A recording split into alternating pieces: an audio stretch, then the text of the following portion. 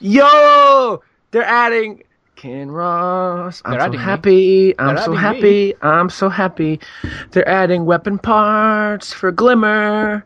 Oh yeah, yeah, yeah, yeah, yeah, yeah. Weapon parts because I break every goddamn weapon down.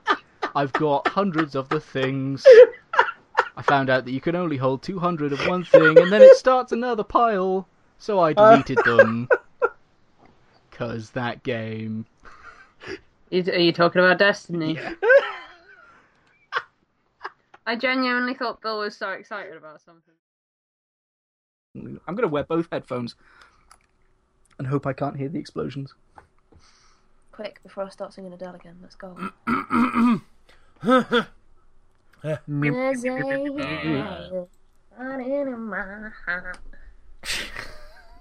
Too late. It happened now.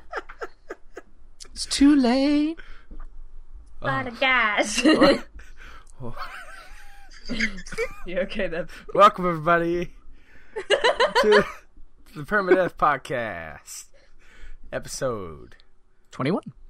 Wait, 22, isn't it? Isn't it 22? No, it's 21. Ken Ross, You can drink in America. buddy, I'm gonna look this up right now. Remember, because last time I said next time might be a video. We'll get drunk as a joke. Let's see. God. I'm pretty sure Ken Ross is right. Ken Ross is right. Welcome to the episode 21. All day, I'm thinking. All day, every day. Episode I'm 21. thinking all day. I'm thinking. Oh man, we're episode 22. Bill's been psyching himself up all day. Episode 22. Welcome to episode 20. Oh, I was bugger. practicing in front of my mom. You know, how should I introduce it? She's gonna be so disappointed. It's pronounced 2012, right, Mum? 2012? Get the fuck out of here, you asshole. That's what you're saying. Okay, you're talking to me then. Go do your stupid things. I speaking of my mom, I kind of unrelated, but I never told her she was in my Nota Me Cantabile video until after I put it on YouTube. Where I asked her what Nota Me Cantabile was. Oh, well, in another life. I can judge you now because I'm currently making videos. So until I put that up, she had no idea what the fuck I was talking about. So that's if I'm your son, that's what you can expect.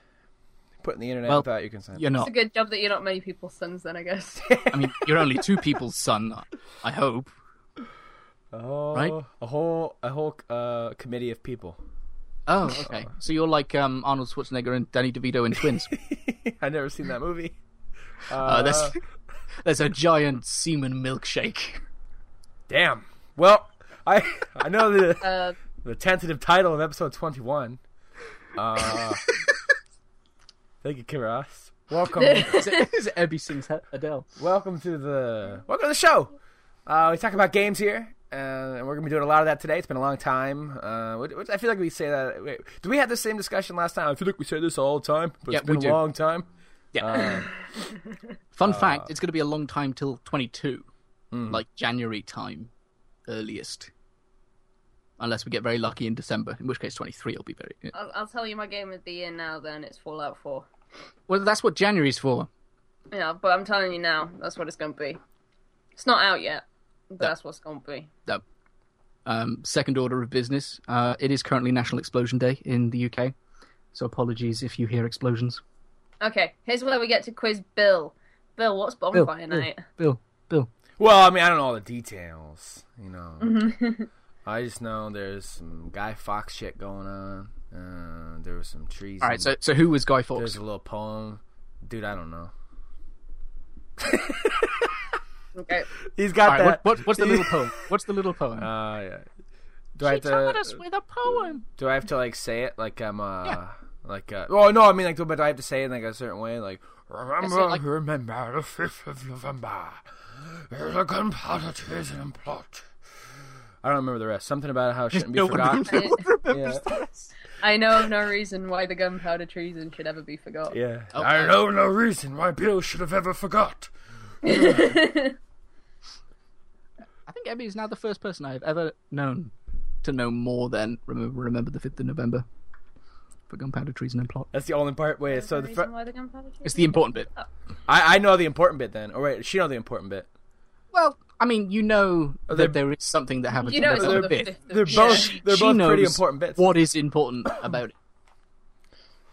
So basically, Bonfire Night is where Guy Fawkes, this dude, a long time ago, tried to blow up the Houses of Parliament, got caught, and then was he hung, drawn, and quartered? I think so. Or he was burned. Let's have a look.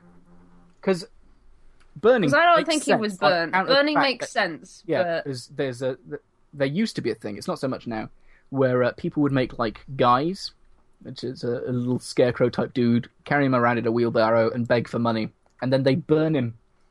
Oh. Now we just celebrate it with big fires and fireworks. Yeah, we celebrate failed terrorism with explosions. Yeah. Well, hey. Bonfire Night is like my favourite night of the year because I love fireworks, and it wasn't Christmas that all my family got together, it was Bonfire Night. Because everybody would be like busy doing their own family stuff on Christmas, so... Okay. While climbing to the hanging platform, however, he jumped from the ladder and broke his neck, dying instantly. So he died from suicide, I guess. Yeah. He killed himself. I mean, to be fair, it seems like a nicer thing to do to yourself if you have no way of escaping, rather than So long actually as being you hung, drawn, and die. quartered. Yeah. If you don't die, then you're just like in a lot of pain, and then they still hang you. Anyway, Yeah.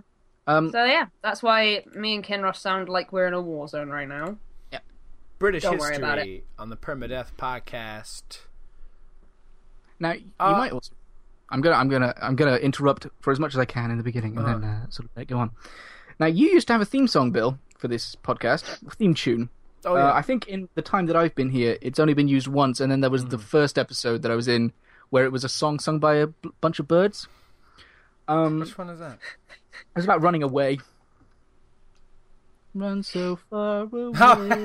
A flock of seagulls. Yeah. Yeah. So I've taken it upon myself, because you keep telling me there's a new theme tune coming. Each episode, I'm going to be playing something. Oh, that's right. Until it gets done. So if you don't want me to play stuff anymore, get on Bill. If you have ideas of things for me to play, Literally. get on me. I mean, technically, I don't mind this being the default way, 'cause I don't know what's going on with the other one. That's up to somebody else. Who made the first one? I don't know who made the first one. But I haven't talked to them in a little bit. Okay. Well, This but is this is cool too. Okay. It'll remind me of when I did the Miniverse and I made a new theme song for every episode, which was always fun. So this would be a good tradition and culture to bring to the Permanent podcast. Kinross and his, what's the instrument called? a melodica. So it might sound awful over Skype. I apologise. Kinross and his melodica. This is a traditional Bonfire Night song in celebration. I'm actually quite nervous. So this is a breath-operated instrument, so it might sound a little bit shaky.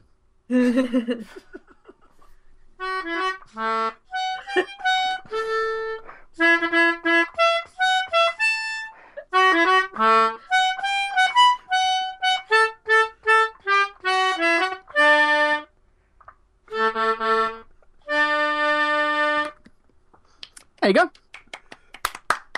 Thank you. Now that song's gonna be in my head. Damn it, Kinross.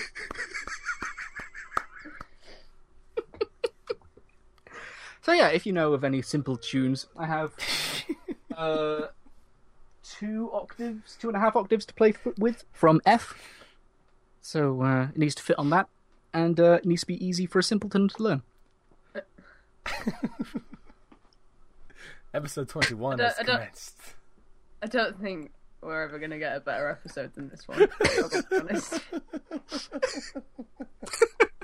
I am disappointed that I spoiled. I did that purely for Andy. I'm sorry that I spoiled it, but I was getting impatient. Triple dent gum will make you smile. Right, let's Triple go. dent gum, it lasts a while. Triple dent gum, it'll help you, mister, to kick bad breath right in the kisser. Triple dent gum. Is that a real gum? No. No. Well, I mean, it's sort of based on Trident, I guess. Yeah. But, Where's it from? No. Inside Out. Oh, I have not seen that yet. You should. Shamefully. Very good film. Very good film. Very big Pixar fan. I'm very shameful. Apparently, it was going to be a lot darker, but it was too much for Pixar, so they changed it around a bit. And then I still hear it made people sad. Yes, it did. So... It was going to make them even more sad with an extra minute of footage. Oh. Yeah. My headphones came out. I can't hear you right this second. Keep talking. Oh no. Oh no. Oh no. I mean, why is it taking so long to plug your headphones back in, Bill? Well, sometimes it I can't. I have a good answer for that. No. Anyway. Should we talk about games? Video games! We have a lot of games Video games. to discuss. Has there been... EGX, yeah, that's more important than non-existent news. Yeah, that's not sarcasm either, I swear. To be honest, most of the games that I played kind of out already. Yeah. What? Oh, for reference of time, when did you go to EGX? In relation to now? September, wasn't it? End of September. So a month and a half ago. So I played Assassin's Creed and that came out. I played Triforce Heroes and that came out. What else did I play there? Star Fox. Shut up. Do you play any of Chronicles? Yes. Oh my goodness, that's the one that I want to talk about the most, actually. So I want to talk about Xenoblade Chronicles X first. I did make a video with Vectra Gaming about this, but that video never came out, so... So that's what this is for? Exclusive! Yes. I've played Xenoblade Chronicles X. I didn't think it would be there as like a demo, because if you think about a JRPG, my first question was... How are they going to demo this? Yeah. There was no queue for it. Like, literally, I got in this line and then they went, do you want to go around the corner? Because there's like 3 consoles free. And I was like, what? Are you kidding me? Give me a third arm. So, me, Andy, and Matt all played Xenoblade Chronicles X, and the way that they demoed it was really cool, because it was the only game that I got a really substantial amount of time with. Because the demo was 25 minutes. Oh, wow. Which is insane. Like, if you think about demos at trade shows like this, they're usually about 5 to 10 minutes. If you're lucky. Yeah, if you're very lucky, because I don't know, the Assassin's Creed demo felt really short, and I haven't played an Assassin's Creed game properly since 3. So I was like, okay, they've changed everything. I have no idea what I'm doing. And then they were like, okay, sorry, your time's up. You have to... okay, fine. But I walked in a circle. But the queue for Assassin's Creed was, like, non-existent. Like, no one wanted to play Assassin's Creed. That surprises me. Like, I think we queued for it for 20 minutes, which, for a big AAA game, is ridiculous. Yeah. But anyway, back to Xenoblade Chronicles. That game's going to be so good. That game's going to be so freaking good. The demo was so much fun. And I just want to have it now. Preferably before Fallout, but it comes out a month from now, so... So, because a demo of a JRPG is obviously not going to be ideal. You're not going to have an impression of the story. You're going to be dropped somewhere in terms of combat progression. Right. I assume that you were, like, dropped in a field with a mech. No. No? No. They dropped you in quite early in the story. But highly advised that you did not progress the story at all. So they were like, they were just like, do the open world bit. Yeah, they said you can progress the story, but you aren't going to understand what happens, and please do not save it, because it will mess the demo up really badly. Which someone actually did. Like, someone saved it after they progressed the story and it broke the demo, and they had to, like, close the Wii U down for a bit. So they just, like, stuck us in, you know, sort of like the Gore Plain sort of place that was in Xenoblade Chronicles. Yeah. The first. It was like that sort of size of an area, and they were like, just walk around, have some fun, I'll explain some combos to you, and it's got like a really cool combo system. And it's different from Xenoblade Chronicles. Different enough that I might not hate it. I don't know why you hated the first one, apart from the game didn't work for you properly, which I don't really understand. So. Yeah, I mean, I'm going to give it another try, but I'm Do it. Bring it to Japan with you. Of course I am. It's on my. It's a download title, so I can't not bring it. Because if you get bored on the plane, because I'm probably going to be playing a little bit of Xenoblade Chronicles on the plane. Mm-hmm. I can try and see what's wrong. Because Mechon, what's wrong? I don't understand. Combos. I don't understand. And the But time. I'll try and explain it to you. But yeah, Xenoblade Chronicles X is good, and it's completely separate from the first one. So it's different characters, different mechanics.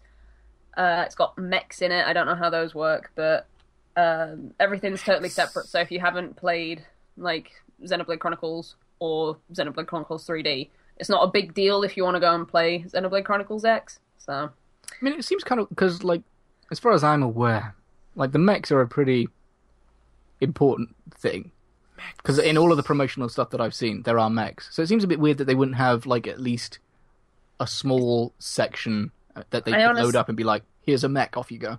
I think what they did is they just put a bit of the game onto a demo disc, and it just happened to be really early on in the game before you get. I don't think they're called mechs. I think they're called like dolls or something. I don't know. Yeah. Wait, let's have a look. Metal Gear. I always love the names that anime and games give mechs. That's not mechs. I'm obviously not gonna call it mechs, but I always love it. Why don't they call them mechs? Because it's not owned by anyone. I mean, I guess they figure in their own unique universe there's a name for these, just like. But then again, a car's a car. You know, it does in anything. I mean, or is it just so that they can say, like that they are then creating their own brand, so that a Gundam is a Gundam. Yeah. And that yeah. And they're called Skells, and apparently someone didn't get their Skell until 55 hours into the game. Yo! Yo! Okay.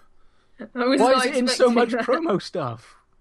Because it looks cool. Well, does. the funny thing about that game is that's probably not even halfway done. So, like, I guess. Alternatively, they could have been doing the "I'm not going to progress the story at all," and it's actually like an hour and a half in, you can get your Skell. But they took they could just have been doing side quests for a real long time. Yeah. They're like, "Oh yeah, the story. I forgot about the story. I should get my Skell. Get your Skell together." I don't like the name Skell. I think that's kind of. You probably get used to it. It's a bit weird. But is there a Skell tree? a Skell skill tree. A Skell tree. I had to explain it to Bill. No, I was looking up different names for mechs. Sorry. Oh, okay. I get it. So, have either of you got any questions about Xenoblade Chronicles X before I talk about it? On a scale of 1 to gorgeous, how good does it look? Gorgeous. Okay. It's like a 10. It looks so good. How's the silent protagonist? I didn't progress the story, so I didn't really notice that. Is there still like battle band? Well, obviously, I guess not for the protagonist. Do they still stay stuff? Oh, is he silent? Yeah. Well, he or she's silent. You make your character. Oh, okay. I don't know what I think to that, because I kind of hated Shulk. This one. Well, Shulk's voice. To be fair, if it makes it so that the main character isn't as insufferable as Shulk can be at times, that's fine. But I've pre-ordered the game, so I will let you know when I actually have a chance to play more than a couple of hours of it, because it's coming out less than a month after Fallout, by which point I will not be done with Fallout. And I go to Japan, so yeah, and then I go to Japan like immediately afterwards. So I'll play it before the next episode, though. I'll let you know. I should probably have it by then too. Whether I play it or not is another thing. But Bill, we got to make a pact. We've got to play Xenoblade Chronicles. Hashtag buy Metroid. The buy Metroid movement is dead. You can buy Xenoblade Chronicles for your Wii U. Yeah, but I have the disc. But you don't plug in your Wii. What? I thought you said that your Wii's unplugged. Yeah, but I don't need the Wii. On the Wii U. Yeah, I forgot about that. It's got backwards compatibility because they're Nintendo and they're fucking smart. Hashtag buy Nintendo's not always smart. But, no, yeah, I gotta throw it in. I got something to say about JRPGs a little later, though. That's why maybe I haven't played it yet. But we'll get into that later. One day before Permanent just like ceases to function. The question I will is, get you to play. Will I finish Xenoblade before Bill? No. Will I finish Xenoblade before Walking Dead? Actually, Kinraz, you might finish Xenoblade before me, because, and I'll get into this more later as well, Kinraz, you're the most persistent gamer I've ever met in my life. In terms of playing stuff you're not really enjoying. So, I have so much to talk about. So much. But we'll get into that later as well. But what else? What else have you seen at EGX? I got to talk about Star Fox. Yes, I'm interested. I got to talk about my experience with Star Fox because it Now- genuinely nearly made me cry. This is an important point to make. Your experience of Star Fox was less than ideal for reasons other than the game. I'm going to explain that real briefly. I'm interested to know the quality of the game if it has to do with the delay that was recently announced. Say recently, it was like a month or two ago. Well, For us, not it long, was not last week. long, not long after EGX. I think it needed more polish, so I'm fine. I'm actually like really okay with the delay because I didn't really enjoy it that much. Yeah. But the reason that I didn't enjoy it so much was because I jumped onto this machine after queuing for an hour and a half. I would like to point out the queues were long for Star Fox, which kind of surprised me because I didn't know many people still cared that much about Star Fox, but apparently they did. So I jumped onto this machine. I was so excited. I played through to the boss of the first level, which is Corneria. And it's very, very, very similar to Star Fox 64. So I played through to the boss. I died at the boss because I could not figure out the camera at all to save my life. Couldn't do it. And then I died and it kicked me off the game saying thanks for playing, and the person came over and went, "Did you have fun? Alright, move on, we've got to do the next person now." And I'm like, I've queued up for an hour and a half. I've been waiting 10 fucking years for this game. Are you joking me? And Matt and Andy, who had never really played Star Fox that much before, got to play for another 10 minutes. What the Yeah. And I was genuinely, so upset. I was stood at the end of, where the machines were. And I was so close to crying because I was so disappointed. Because I wanted to play more. I wanted it to be good. But the only reason that I don't think that the game is very good is because they had the motion controls on. Mm-hmm. But from what Andy's been telling me, apparently he did not have motion controls on. So I have a little bit more hope of it being more of an enjoyable experience than a what the fuck is going on? How am I supposed to control this experience? If that makes sense. Yeah. So, if you've ever played a Star Fox game, your aiming reticle is what you control. Is it? I've actually forgotten. I think you control that with the control stick and you move the pad up and down to control where you're flying. Yeah. And it just doesn't work for me. I've played too many Star Fox games where the aiming reticle goes in the direction that your ship's going. And if I can turn the motion controls off, I'll probably really love it, to be honest. But I do not know if that is a thing that is possible yet, so... So unfortunately, you're about as clueless as you were before.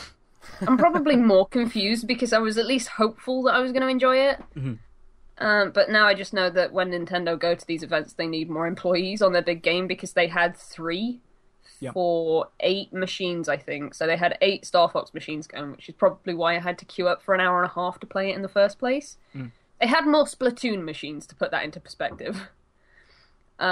Which is a game that's already out, so... yeah, they had 1 employee on the side that I was on, so she didn't know how long I was on the game for, which is why she ushered me away, I think. And they had 2 employees on the side where Andy and Matt were.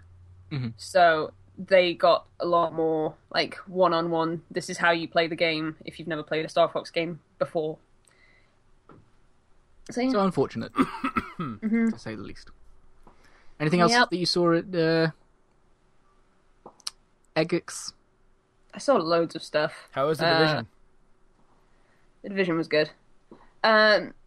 The Division was good, but I don't know if I'm gonna get it. That's the team one. I'm getting increasingly confused between the Division and Rainbow Six at this point. The Division is the one that's set in like the post-apocalyptic New York. So the one with the totally real team chat that's going on. Mm-hmm. Okay. To be Cover honest, my six, son. when I was playing the game, I totally understood where that sort of talk was coming from. Matt understood it even better because he was with two people that were actually talking like that. But I was like, okay, communication is like super important in this game. And I mean, the only reason that I think I'm not going to get it is because I was really bad at it. Really, really bad. I don't think I even killed a person. Andy was worse, I'll point that out. Andy was definitely worse because I was like on the ground next to him like, can you revive me because I'm down? And he's like, where are you? And then started like jumping up crates and jumping over walls and stuff because he didn't know the buttons because he's never used an Xbox controller apparently. But it's pretty much exactly the same as a PlayStation controller. It's got the buttons. X is jump. X is not where he thinks X is, apparently, so... Oh, I suppose if it's like telling you to hit X, he'll instinctively hit A. Yeah. So, Apple. The Division was good. I think if you're into shooters and stuff, you'll probably like it a bunch more than I did. Yay! And I got interviewed for Ubisoft. Like, I saw the picture. some dude. Yeah, I saw a picture. Yeah. I don't know where that video went. It's gonna go right in the bonus features for the game. with the digital deluxe edition. I hope not, because I looked rough as shit on that Just day, because that interview. we'd been in the Division queue for about 3 hours, I swear. It was like 2 or 3 hours. They want to It's a keep really you. long queue. They want to keep you in the queue to make you start looking like the people in the game, so you can get the most authentic interview experience afterwards. Like, you look like you just came out of the Division. Like, no shit. They said at one point, what was the best part? And I was like, you have seats here? Because nowhere had seats. Nowhere in the entire exhibition. The only reason I had queued for seats. 3 hours was so I could sit down. I saw chairs. I waited. Like, their booth was really cool as well. But, what was I going to say? Yeah, you know how, like, when you demo games, it's really nice to have seats now and again. Ubisoft were the only ones who had seats. Like, that 25-minute Xenoblade X, Chronicles X demo didn't have a seat. Didn't the so indie I stuff spent... have seats? I saw. I thought people sat down there. All the indie like the little indie games. Indie games had, like, stalls, but if it was a popular indie game, you weren't going to get a stall. Like Gang Beasts. We played Gang Beasts, and that was awesome. No idea what that is. It's like a brawler 8-player local co-op Yeah, it looks really fun. game. Not co-op. It's not co-op. So it's like Smash. Versus 8-player Smash. Sort of. But all you have to do is grab people and, like, throw them off the stage or whatever. Okay. And it's really cool. Look it up. Gang Beasts, really, really cool. I like that game a lot. I would buy it, I just don't know when I would ever play it, because it's only local. Doesn't have an online feature right now, so... Sort of like Nidhogg. Like, I never played Nidhogg online. Mm-hmm. It's a pain in the ass. I never knew. It doesn't work. I never knew. I never knew it had online. Yeah, it does. Crap. I bought it, and then Effie and I tried to play, and I think in an hour period we had maybe 10-15 minutes of actually playing. It was not good. It was a pain. I played Tomb Raider. Oh. We got stuck in, like, one of the tombs, I guess, and had to figure out a puzzle. Mm-hmm. That was super cool. If I had an Xbox One, I would be buying that next week. Mm-hmm. Like, even though Fallout comes out on the same day, I would be buying it next week. Oh, it comes out the same day as Fallout. Yep. It's a weird choice, for sure. Because I feel like those are two, like, the demographics for those two games are pretty similar. Yeah. Like, there is a significant overlap, so you're actually making people choose between one or the other. And I think that people I would obviously ultimately choose Fallout. I would obviously choose Fallout over Tomb Raider, even if I had an Xbox One. Mm-hmm. But it would be nice. I'm assuming in this world where I have an Xbox One, I've got a fair amount of money, so it'd be nice to get both, so that when I'm just sort of wanting something that's a bit more linear, Tomb Raider would be quite good for that. But it's a huge mistake releasing those two games on the same day. I mean, it starts to become inevitable towards this end of the year. But considering that Microsoft have like exclusive deals with both Fallout with the mod stuff and Tomb Raider with it being like exclusive to the Xbox One for a time. Fallout 4 on the Xbox One also comes with Fallout 3. Does it? Yes. It's going to be one of the backwards compatible games, so it comes with Fallout 3. It's quite interesting. Also, wonder the if it'll always advertising tells be me that suddenly popped up yesterday. I There's wonder if only it'll one always poster. be like that, because I'd like to play Fallout 3 again, but it doesn't work on my PC. It sort of like forces itself to crash. It doesn't seem to be suggesting that it's a pre-order bonus, so... Okay. Yeah, I think it just comes bundled. I think they said that at E3. Todd Howard was like, and it comes with Fallout 3. Or something like that. I didn't mean to make fun of him, but that's just how he sounds. Sounds like the guy from Extra Credits. What else did I play? I think that's all the big stuff, to be honest. Tomb Raider, The Division, all the Nintendo stuff. Oh, there's a cool game that's like an indie game that's coming out on the Wii U. Okay. I think it's called Fast Racing Neo, and it's like F-Zero. It's so close to F-Zero. I'm so excited for it. Someone Let's see if picked up Nintendo's Slack here. Let's have a quick look at this. Yeah, it's called Fast Racing Neo. It looks a bit like Wipeout. Yeah, it's what F-Zero is like. Oh, I mean, I've never played F-Zero. I'm very excited about them because I don't know if you know, there's two games that I've wanted for a very long time. One of them was a new F-Zero, one of them was a new Star Fox. We've got half of it, so... I'm watching this trailer for Fast Racing. Why didn't they just say, hey, dude... Bill, do you have audio on that trailer? I have it muted, man. I am prepared. Doing this lesson. And they I was showed me about to watch it, and then I was like, wait. And they showed me to unmute No. it. No. They should just told these dudes, hey, you'll make it F-Zero. Yeah, they should have, because they would have made a really good job with it. I mean, maybe that's what they'll do. If Like, this I does played well, they'll be against- like, yeah, we'll buy you. I played against Matt, and I ended up beating Matt, I think. But it wasn't like I understood everything that was happening immediately. Like, it wasn't identical to F-Zero, if that makes sense. It's got like this function where you can switch between your cart? Your, like, I don't know, Vehicle. racer, between having like orange and blue traily bits off of it, and you get bigger boosts if you go over blue boost pads while your car is giving off the blue boosty bits and orange. So it's got like a little bit more than just go fast, I guess. It's like go fast, but there's logic to going fast. Sounds cool. Cool. It still says initial release date 2015, so that's not... That's probably not right. But a month and a half.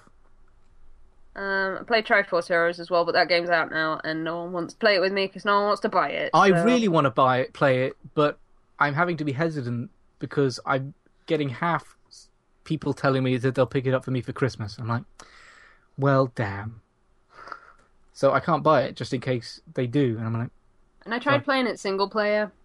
It's not good single player. It's really cumbersome. So Well, I'm sorry. it's a good multiplayer experience though. So You've only got a couple of months to wait, and in that time you'll be playing Fallout, so...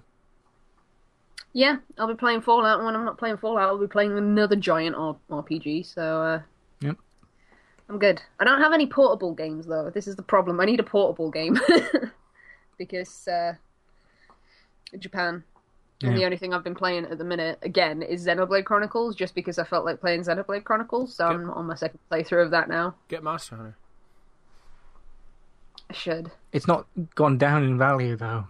No Nintendo games do. Oh, Until the consoles are Yeah. defunct. I mean, I can bring a couple of things that you might want to... Get Monster Have Hunter. around with. Get what do I got here? Get Tales of the Abyss. Got Tales of the Abyss. I should play that. I should play that. It's pretty good. I've been meaning to play that since, like...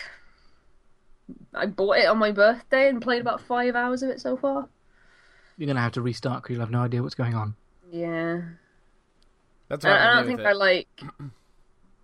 I like the combat and stuff in Tales of the Abyss, but I don't think I like the way that the overworld is. I know that's a really weird thing to say, but I don't think I can go back after playing Xenoblade Chronicles. I don't think I can go back. Is that the? I haven't played Abyss in a while. I haven't finished it either. But is the overworld like where you're kind of running on that? Like I don't know how to describe it. Where like it's like a flat thing with things scaled down to about the size of you. I think. Yeah. Yep. I don't like that, and I really don't like that. But the combat's really fun. I can't even conceive of that world map. I'm just going to Google it. Interesting. Yeah, let's Google it to make sure I'm not making that up and it's not like Final Fantasy VI that I'm talking about or something dumb. I think you're right. If I remember, I played Tales of the Abyss on a trip last year for a little bit, and I remember the overworld being like.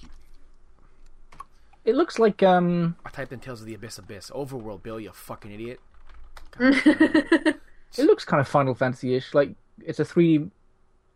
I guess like Final Fantasy would be overhead, and this is an angle, like isometric, I guess. It sucks having to go back. It's not as bad as I thought it was, to be fair. It's just that you're not used to it. I'm not used to it. And going back from like the massive worlds that were in Xenoblade Chronicles, I don't know. This is actually a topic I actually want to touch on. I actually had a topic in mind for today. Oh, wow.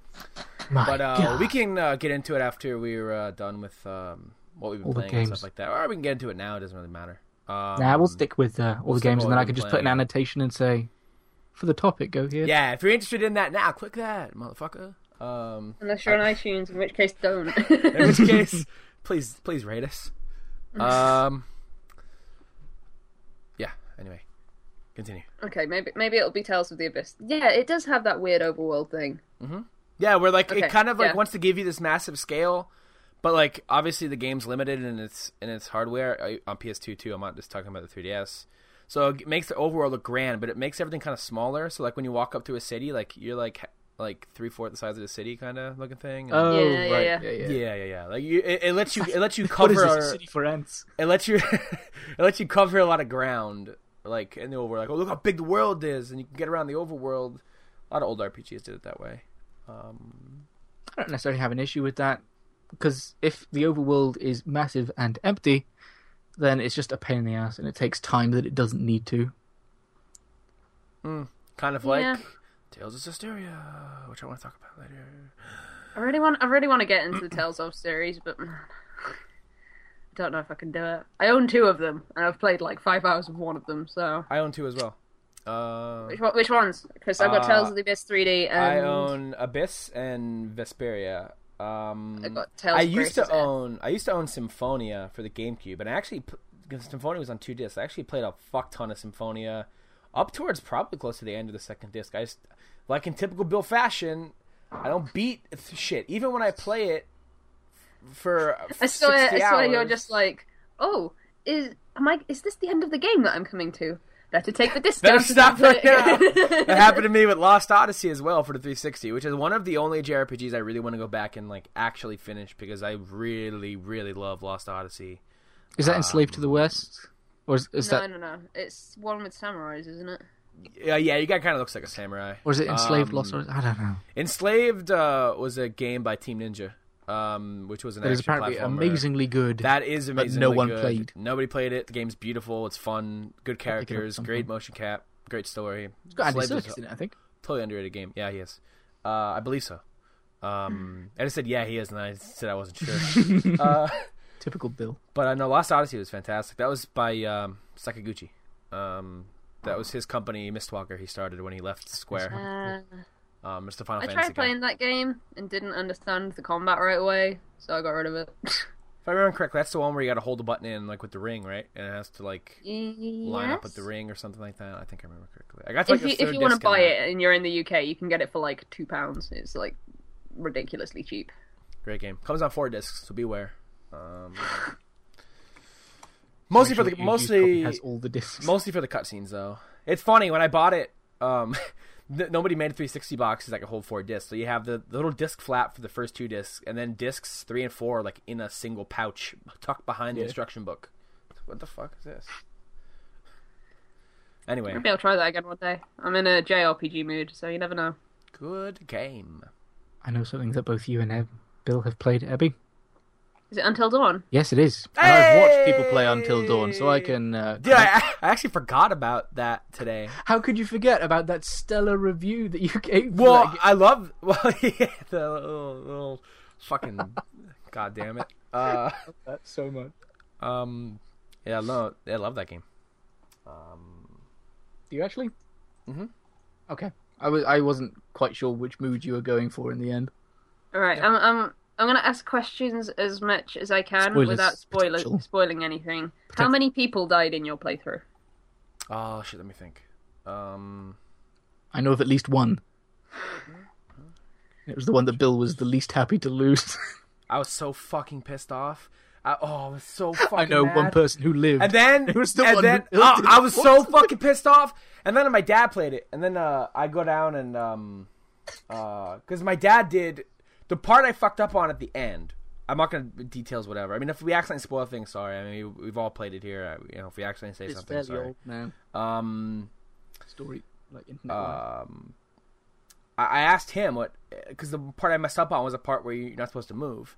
And I had the fucking controller in a weird zigzag way, just sitting there watching the cutscene. And they go, "Yeah, this is great." And then, I'll press a button every now and then, and then it comes up the "don't move" part. I'm like, "Fuck no!" And I'm fucking have the controller in one hand, zigzagged. I move it back in place, and I moved, and then alerted the enemy, which led to one of the characters' deaths because at the end, the people who are alive are talking to the camera, and she says, "If I only would have stayed still, so and so would still be alive." And I'm like, well, fuck me, oh man. But let's see, how many people died for me? It was oh fuck, how many were there you can total? say them, and I could just cut it, I suppose. Well, to be honest though, I mean, saying which characters. Let me just list all the characters. There's Mike, Chris, Ashley, Jessica, Asian, Emily, Matt, Josh. Who's the Hayden Panettiere character? Sam. Yeah. So 8. Saying which characters die isn't really a spoiler because the point of the game is that they can all die. People live or die. Yeah. Spoiling how they die or when they die. Yeah. I'm assuming you lost Mike then. Going into this game, I knew people were gonna die. Yeah, I was so fucking pissed. I think Bill's. I think we haven't actually talked enough for that to have gone. I want to reread what Bill wrote. Oh yeah. Go ahead. You are you like right on that already? I could be. Yeah, I was so mad. In the start of that game, I wasn't sure who to like, and who I was liking in the beginning. Yeah, go ahead, read it.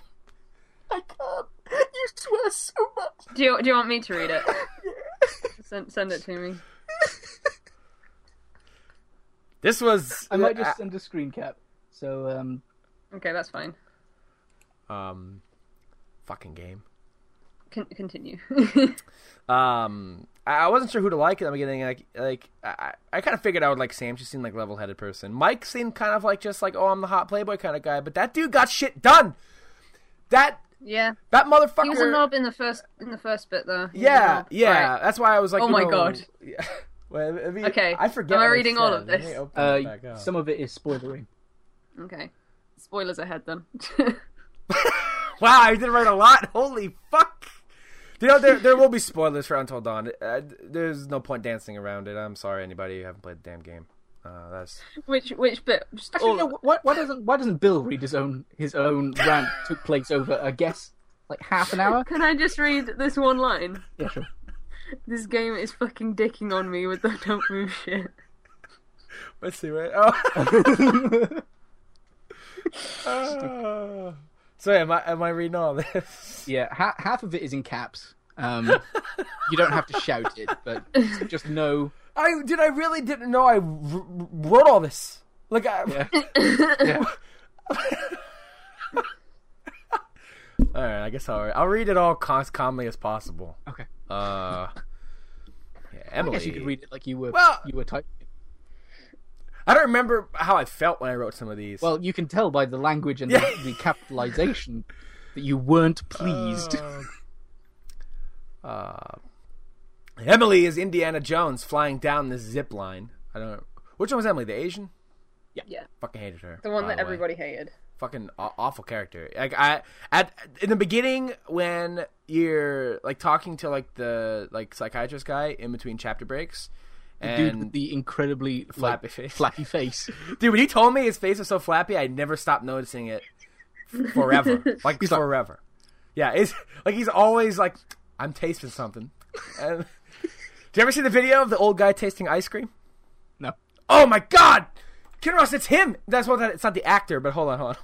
I'll Google it later, okay? I'm just gonna link it in Skype. Don't worry about it. Because I'm telling you right now, it's the flappy face.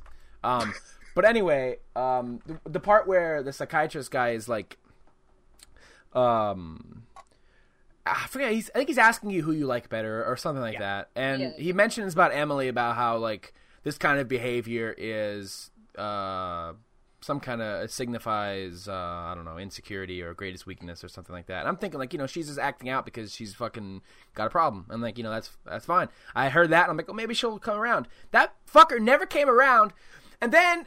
Like, at the end, when everyone's talking to the camera, she's still just bitching about stuff. Oh, man, I wanted to fucking punch my screen so bad because fucking Mike dies. That bitch gets out. Oh, man. Ooh, fuck this game. There's, like, certain circumstances in which she'll say, have you found Matt yet?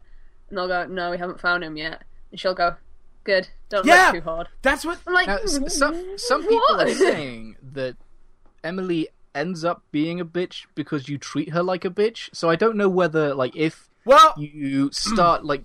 Because she comes across in the beginning as kind of a bitch, and then you instinctively, like, react to that and just make her more of a bitch. So I don't know if you play through again and you just sort of be a bit more kind to her. She's less so. She immediately comes into the cabin. Yeah! You haven't even played as her at this point, and she's Where just are my like, bags? oh, let me just bitch at Matt for not having my bags. Let me just bitch at Jessica because why not? Well, she's just like, going out with Mike now. I ain't got time. I ain't got time for you, Emily. If I was Mike, I should have... Oh, this is a fucking spoiler again. God, fuck it. I should have shot her in the fucking head when I had the chance. Things would have been so much better.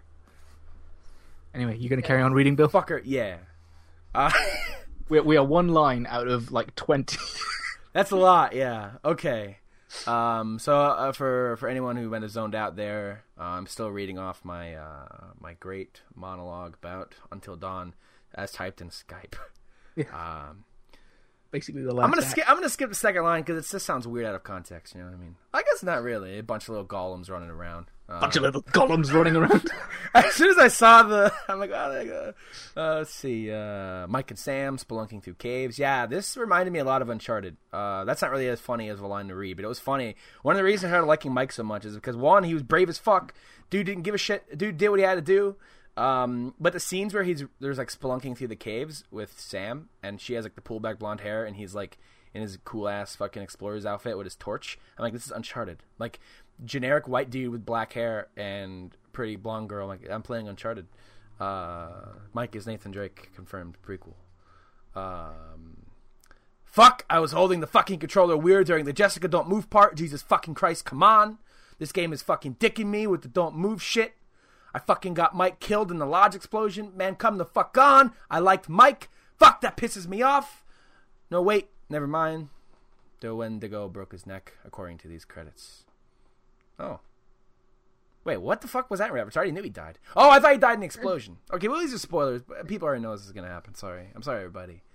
Oh, well, maybe if I didn't fuck up the fucking don't move part the first time in the lodge, we wouldn't be getting attacked. Fucking goddamn Mike! Okay, so Sam, Emily, and Chris were my survivors. And I type here, I like Sam and Chris, but hate Emily with the power of 1,000 suns. I should have left her in the lodge with the Wendigo.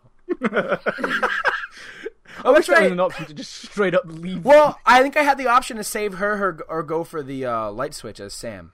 Okay. I had the option of beelining straight for the light switch or distracting them from attacking Emily. Now, I don't know if they still attack Emily. I don't know. I don't think that works out well for Sam. Beelining. I'm not sure. And in all caps, man, I wish Mike made it, man. Fuck this game. Fuck this fucking don't move shit taking me off guard. Fucking son of a bitch. Wow, it legit makes me mad Emily made it and not Mike. Mike cross Sam, OTP. Fucking bitch-ass game. Fucking with me. Loved it, though. Real gem of a game. And that is... Those last 2 lines are my favorite tweet that I have ever made.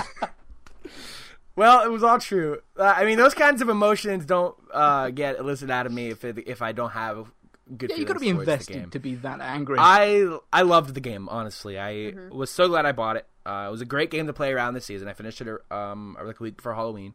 Put the lights off. I did all the whole rigmarole. Just had a great time. Gorgeous looking game. A game where that butterfly effect type system actually is a thing. You know, it's not just like illusion of choice. Shit happens differently.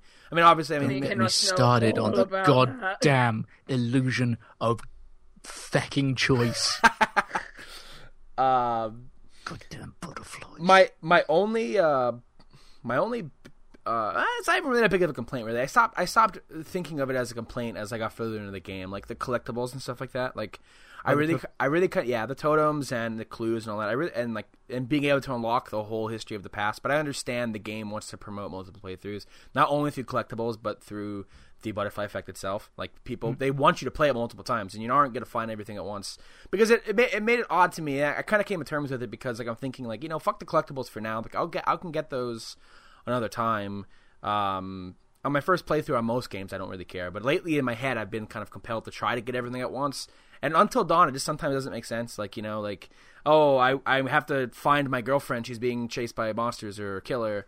Let me just take a look in the side room over here real quick for this totem. I'll be right there, but like, so I got to a point where I just kind of stopped looking in certain corners just because I really wanted to just keep going. Yeah, I mean, that's the sort of thing that you do on your second playthrough. Yeah, exactly. Just Yeah, faff about a bit like more. second playthrough, especially for this. Like, second playthrough for this, like, you're no longer in it just for the story. I mean, you are, but I mean, you know how the story as a whole kind of plays out. Like, you know what I mean? You're still gonna have technically the same the same end, like the same story arc is there. Different people will be alive. So I mean, like, your second time, you could be focused on like trying to break certain situations, like, okay, I gotta make this person's alive. What can I do here? What can I do here? What can I do here? What can I find here? Instead of focusing on just a story. But that complaint went away as I played it, so I really don't really have much to really say about this game that I really didn't like, to be honest. It was a good game. I played it with Andy and Matt. We recorded it, and that should be going up on Vectra Gaming's channel at a point whenever it's edited, I guess. Mm-hmm. And Andy got 2 people killed. Was Andy the one in control all the time, or were you like switching around? No, we were switching between us. I never got anyone killed in the initial playthrough. I got Emily killed in, like, you know how you can go and do certain scenes again? Yeah. Because we were like, let's see how Emily dies. She gets her eyes gouged out. Yeah, I was legitimately worried. Like, I spoke to Andy as soon as he said, or it was like discussed that you were playing Until Dawn, because I can't play that game. I don't deal well with horror, but I decided I'm going to watch all of the death scenes, and I was like, Evie's not going to deal well with this one. I need to like make sure that she's okay, but I don't want to be spoiling it. Yeah, for those of you who don't know, I have a huge fear of like eyes being touched. Yeah. So eyes being gouged out, definitely not going to do it for me. No. So as soon as I did it, Andy grabbed my head and like turned it around on the TV and was like, yeah. There are a few deaths that I saw in that video, obviously, that I've never seen anyone talk about getting, and they were kind of more interesting. Like, who's Emily's bitch? Matt. Matt has an interesting death, sort of thing. Matt survived in mine. I was so proud because he's like the easiest one to kill. Yeah, I've noticed that. I know when I mentioned his death to Kinross, he told me that the one I got seemed to be the most common, and then my dad ended up getting that same death on 2 playthroughs. Yeah. I mean, that one's common because if you, like, the thing that you'd think to do prior to it, which is to help Emily, basically kills you if you try too much. That's why he didn't die, because I was in control, and I was like, no, fuck it, let's jump. Yeah. So if you try to do the right thing, you end up ruining yourself. But, spoilers. one of the endings for Matt is that he gets left in the caves, and he gets discovered by a group of Mountie type people. I don't know whether they're not in Canada, or they're in Washington State or something, but whatever that is, and they find him chomping down on someone, and he's half Wendigo. He's halfway through the transformation, and that happened to Josh. Was it Josh? That was Josh. They looked very similar. I may have gotten them confused. Yeah, I think that's Josh that you're talking about. Okay, well, that was still a significantly cooler thing than. Did you get Josh killed, Bill? Yeah. Yeah, he only got Sam, Emily, and Chris out. Yeah, 5 people died for me. Because if you don't get like a really specific clue, he dies. But if you get the really specific clue, he turns into a Wendigo. So there's no good end for Josh. Oh, so it doesn't he have like two deaths? So does Josh never live? I mean, he lives as he lives as a Wendigo. Yeah. Oh, okay. I fucked up a part where you're walking through the caves, and you find out not long before this that Jessica's still alive, and I forget that the Wendigo can imitate their prey. You got Ashley killed, didn't you? Yes. By doing that. Yeah. Yep. Is that the one with the trapdoor? Yeah. See, I don't know any of the powers of the Wendigo other than I remembered it right after, like predator vision and. Like I'm thinking, okay, shows that she's alive, whatever, and I forgot they can imitate their prey, and then as I'm doing it, I'm thinking this has to be her, because I fucking forgot, and then I fucking remembered. I'm like, fuck, god damn it, you remembered at the precise moment. No, and I mean, whatever. I didn't hate Ashley, but I mean, whatever. The only person that one was a legitimately scary one to me, because it's one of the ones that sort of puts you on edge, and then it's like, oh, everything's yeah. I didn't fall for it. You'll see if you ever watch the video. I was like, oh, what should I do? Oh, the Wendigo can imitate people. I'm gonna go back to the group. Yeah. And Matt was like, I can't believe you remembered that. I'm actually kind of impressed. Oh yeah, because Matt played through it. Yeah, Matt never had control of the game. He was trying to make us do things that he did differently, which didn't really work, because apparently it was mostly the same, apart from a couple of people dying. But yeah. So if you owned a PlayStation 4, Ebby, would you have picked it up and enjoyed it, or is it not your cup of tea? I really enjoyed playing it, but I don't know if I only enjoyed playing it because I was with people, and because I was with people and we had these huge light boxes in our face to light us. Oh yeah. It wasn't exactly a scary atmosphere. Mm-hmm. And I don't know if I would have played it by myself, but I'm glad that I have played it. It would definitely unlike Bill, who said, I didn't sleep well after playing Until Dawn just before bed. Which I think I'll play something else. It's like, nah, I'm going to play more Until Dawn. Screw it. I'm glad that I played it, for sure. And it's probably on my short list for Game of the Year. Oh wow! It would be on my list as well. It probably wouldn't end up being number one, because let's face it, Fallout's coming out this year. But yeah, it would never have been on mine. It would have been on it for a mechanical reason of stuff mattering. And, the game looked amazing as well. I just want to put that out there. Was a pretty game. I can tell you what doesn't look amazing is when you pause the game and you have people's heads and they're just doing they're moving to show that look at this facial capture, it's amazing, but they're doing things that people never do. They're just just really exaggerated movement that you don't do. I feel like that's why the psychiatrist guy looks really weird, because he was doing maybe it was his first time doing facial capture like that or something, and he was overacting to compensate. Maybe. I feel like that's what he was doing. Maybe. But I don't know, in a weird way, I kind of like his weird facial expressions because they creep me out, so it works. Yeah. I really liked those little chapter breaks with that, because initially I noticed what was going on. I'm like, this is really fucking cool. And initially I thought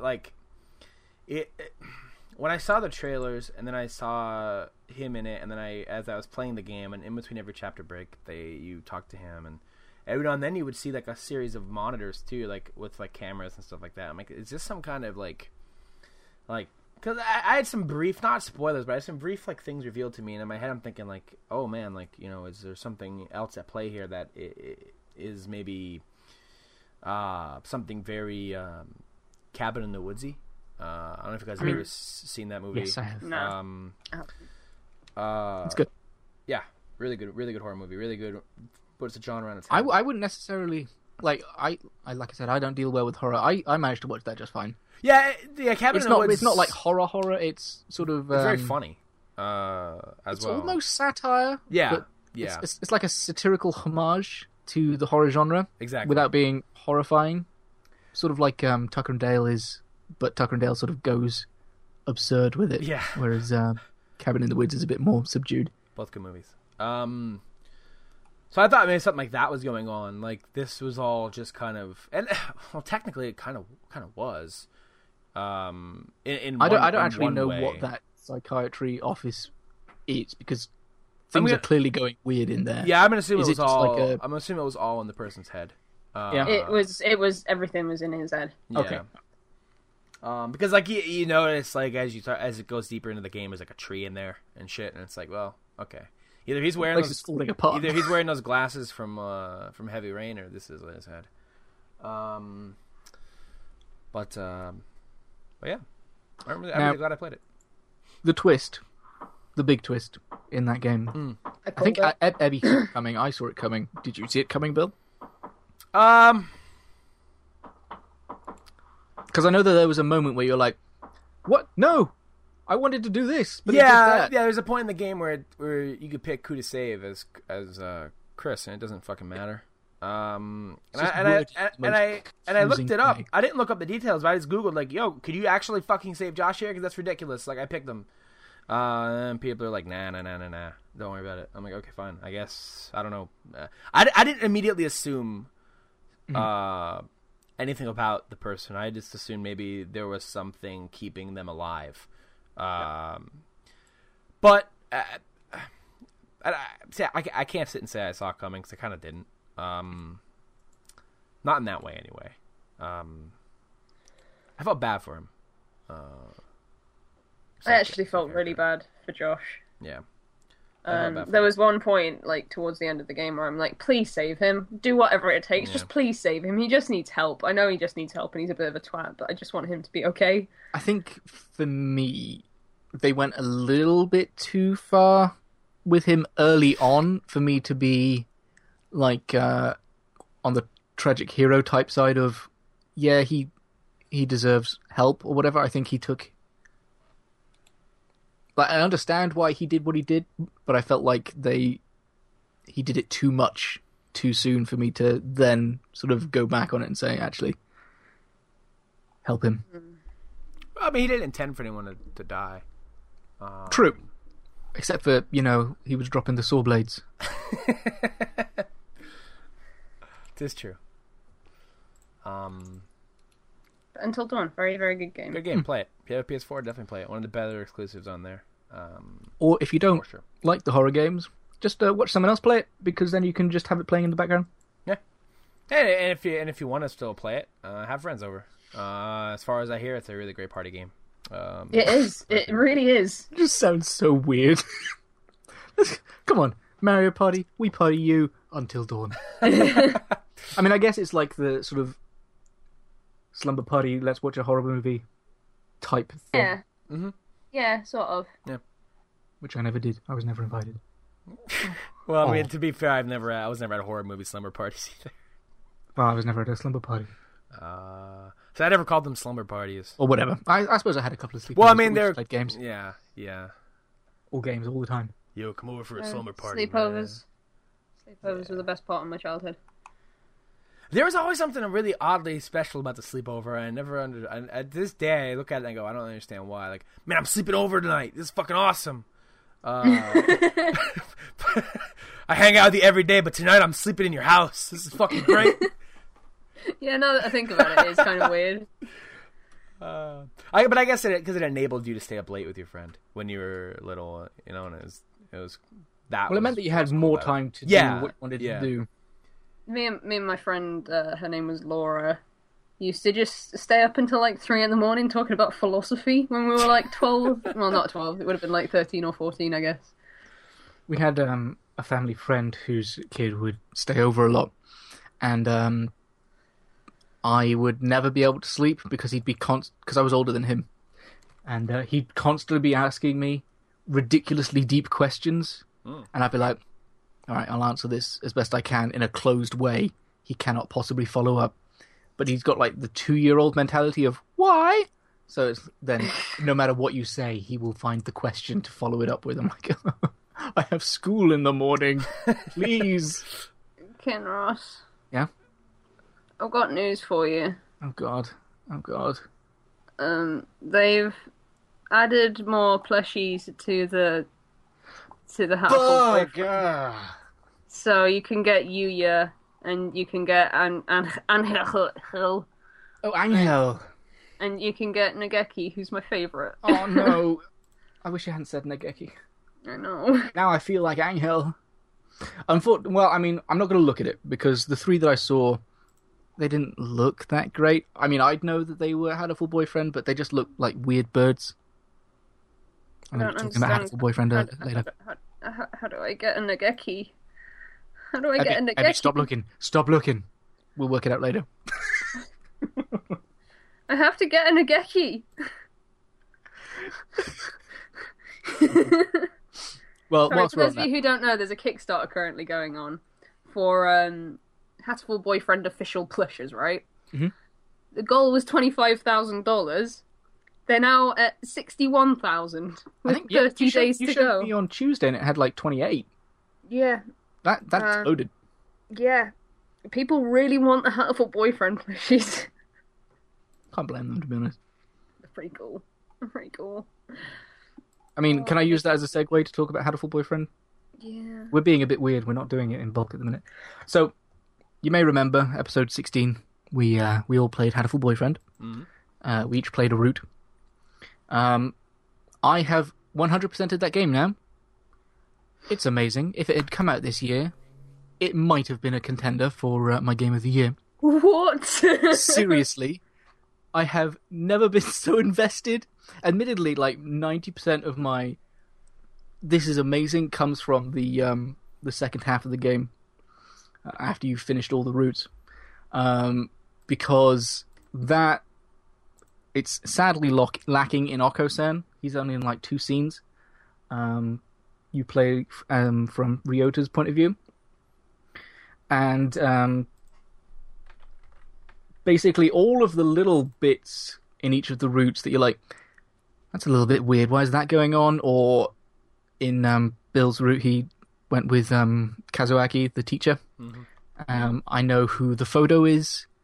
Like all the little tiny bits that make sense in the individual routes, they just get all tied together and explained. And then I was thinking, oh man, now I know why this scene happened and this scene happened. It was a roller coaster. Some of the routes are a little bit disappointing. Like Sakuya's route without the epilogue is unfulfilling, I suppose I'll say. Similarly, we weren't sure whether there were good ends or bad ends. There is just the ends. There is no good or bad, so Abby was worried that Ryota's mum died because she took the job from him. That doesn't matter. She's going to die anyway. Spoilers. Okay. But I think you get an extra small scene if you give him the job. The only other ones with epilogues were Shu and Oko-san. Oko-san's is probably the best route of them all. Just for the epilogue. Oh god.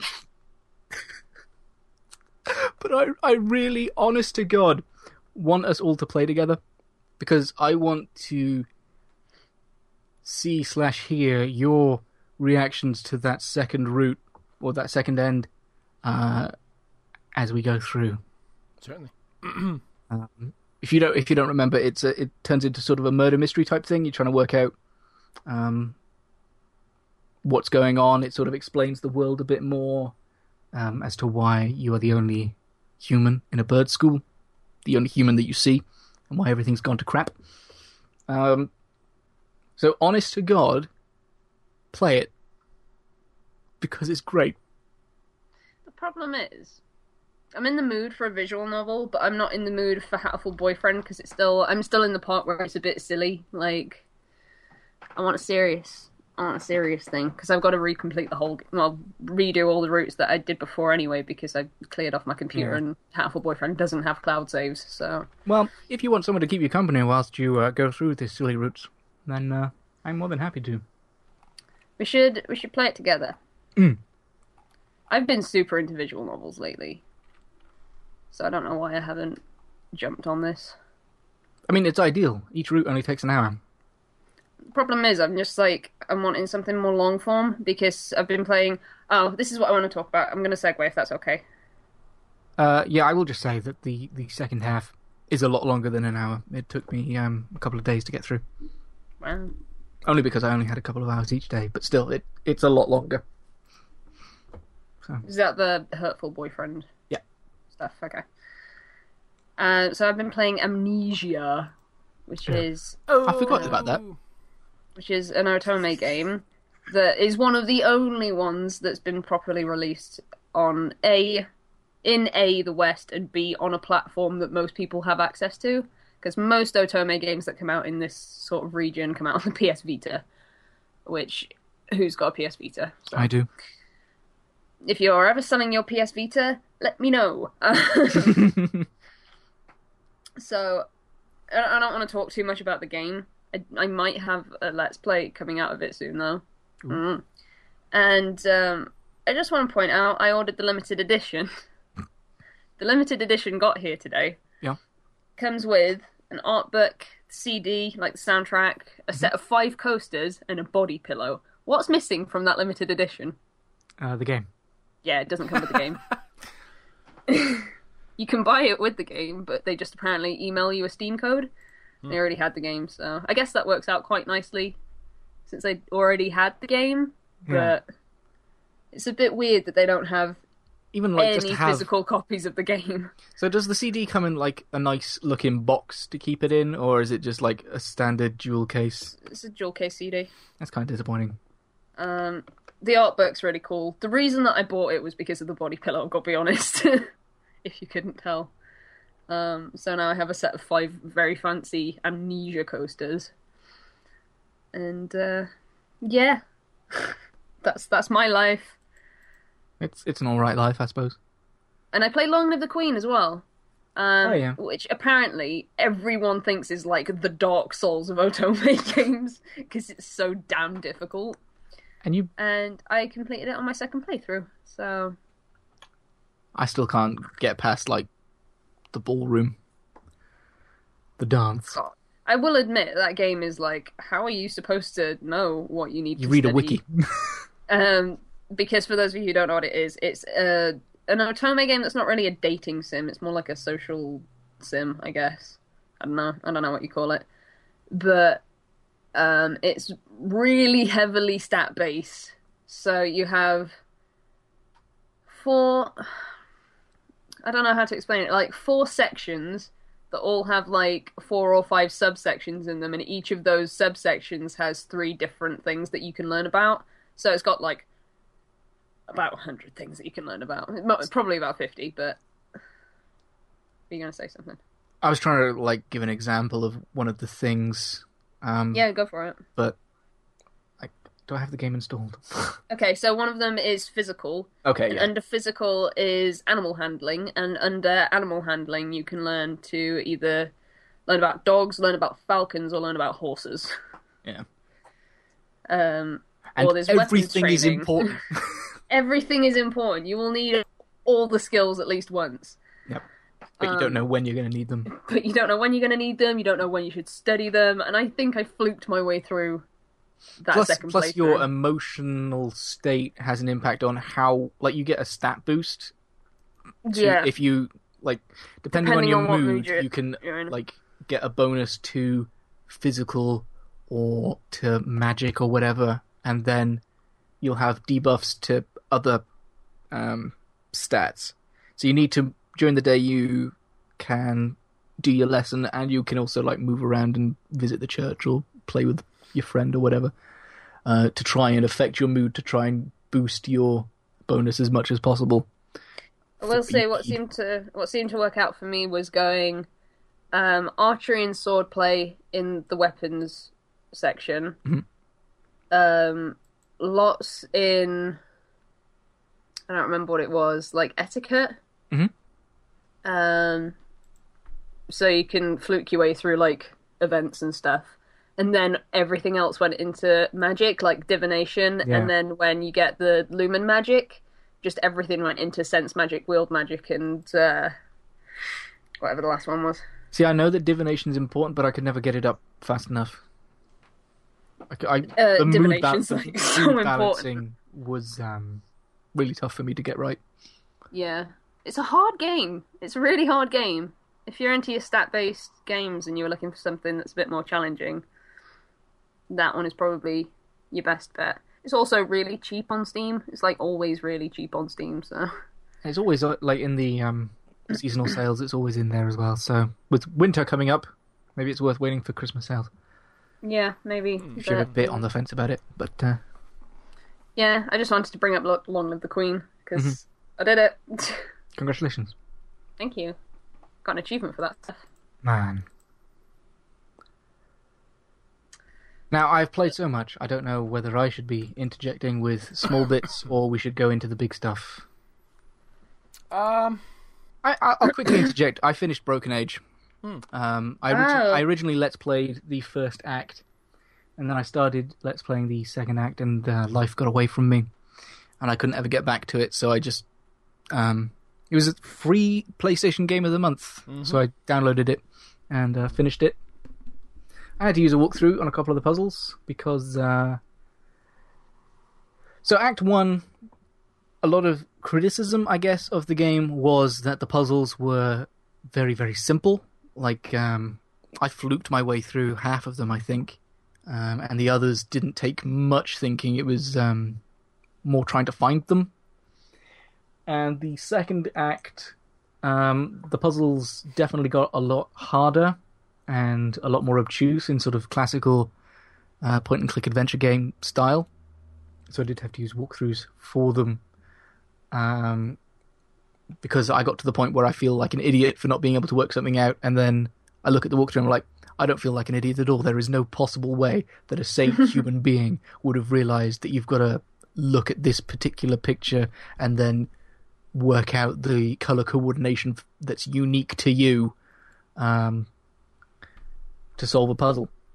And ultimately, I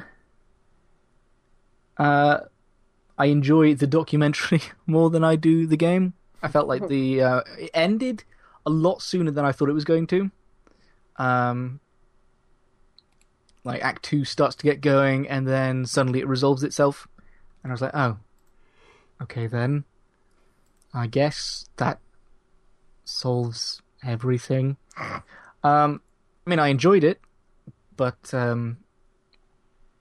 Was it everything you hoped for? I mean, I have never hadn't played a point-and-click adventure game, so I wasn't getting it from the nostalgia point of view. I just liked the idea.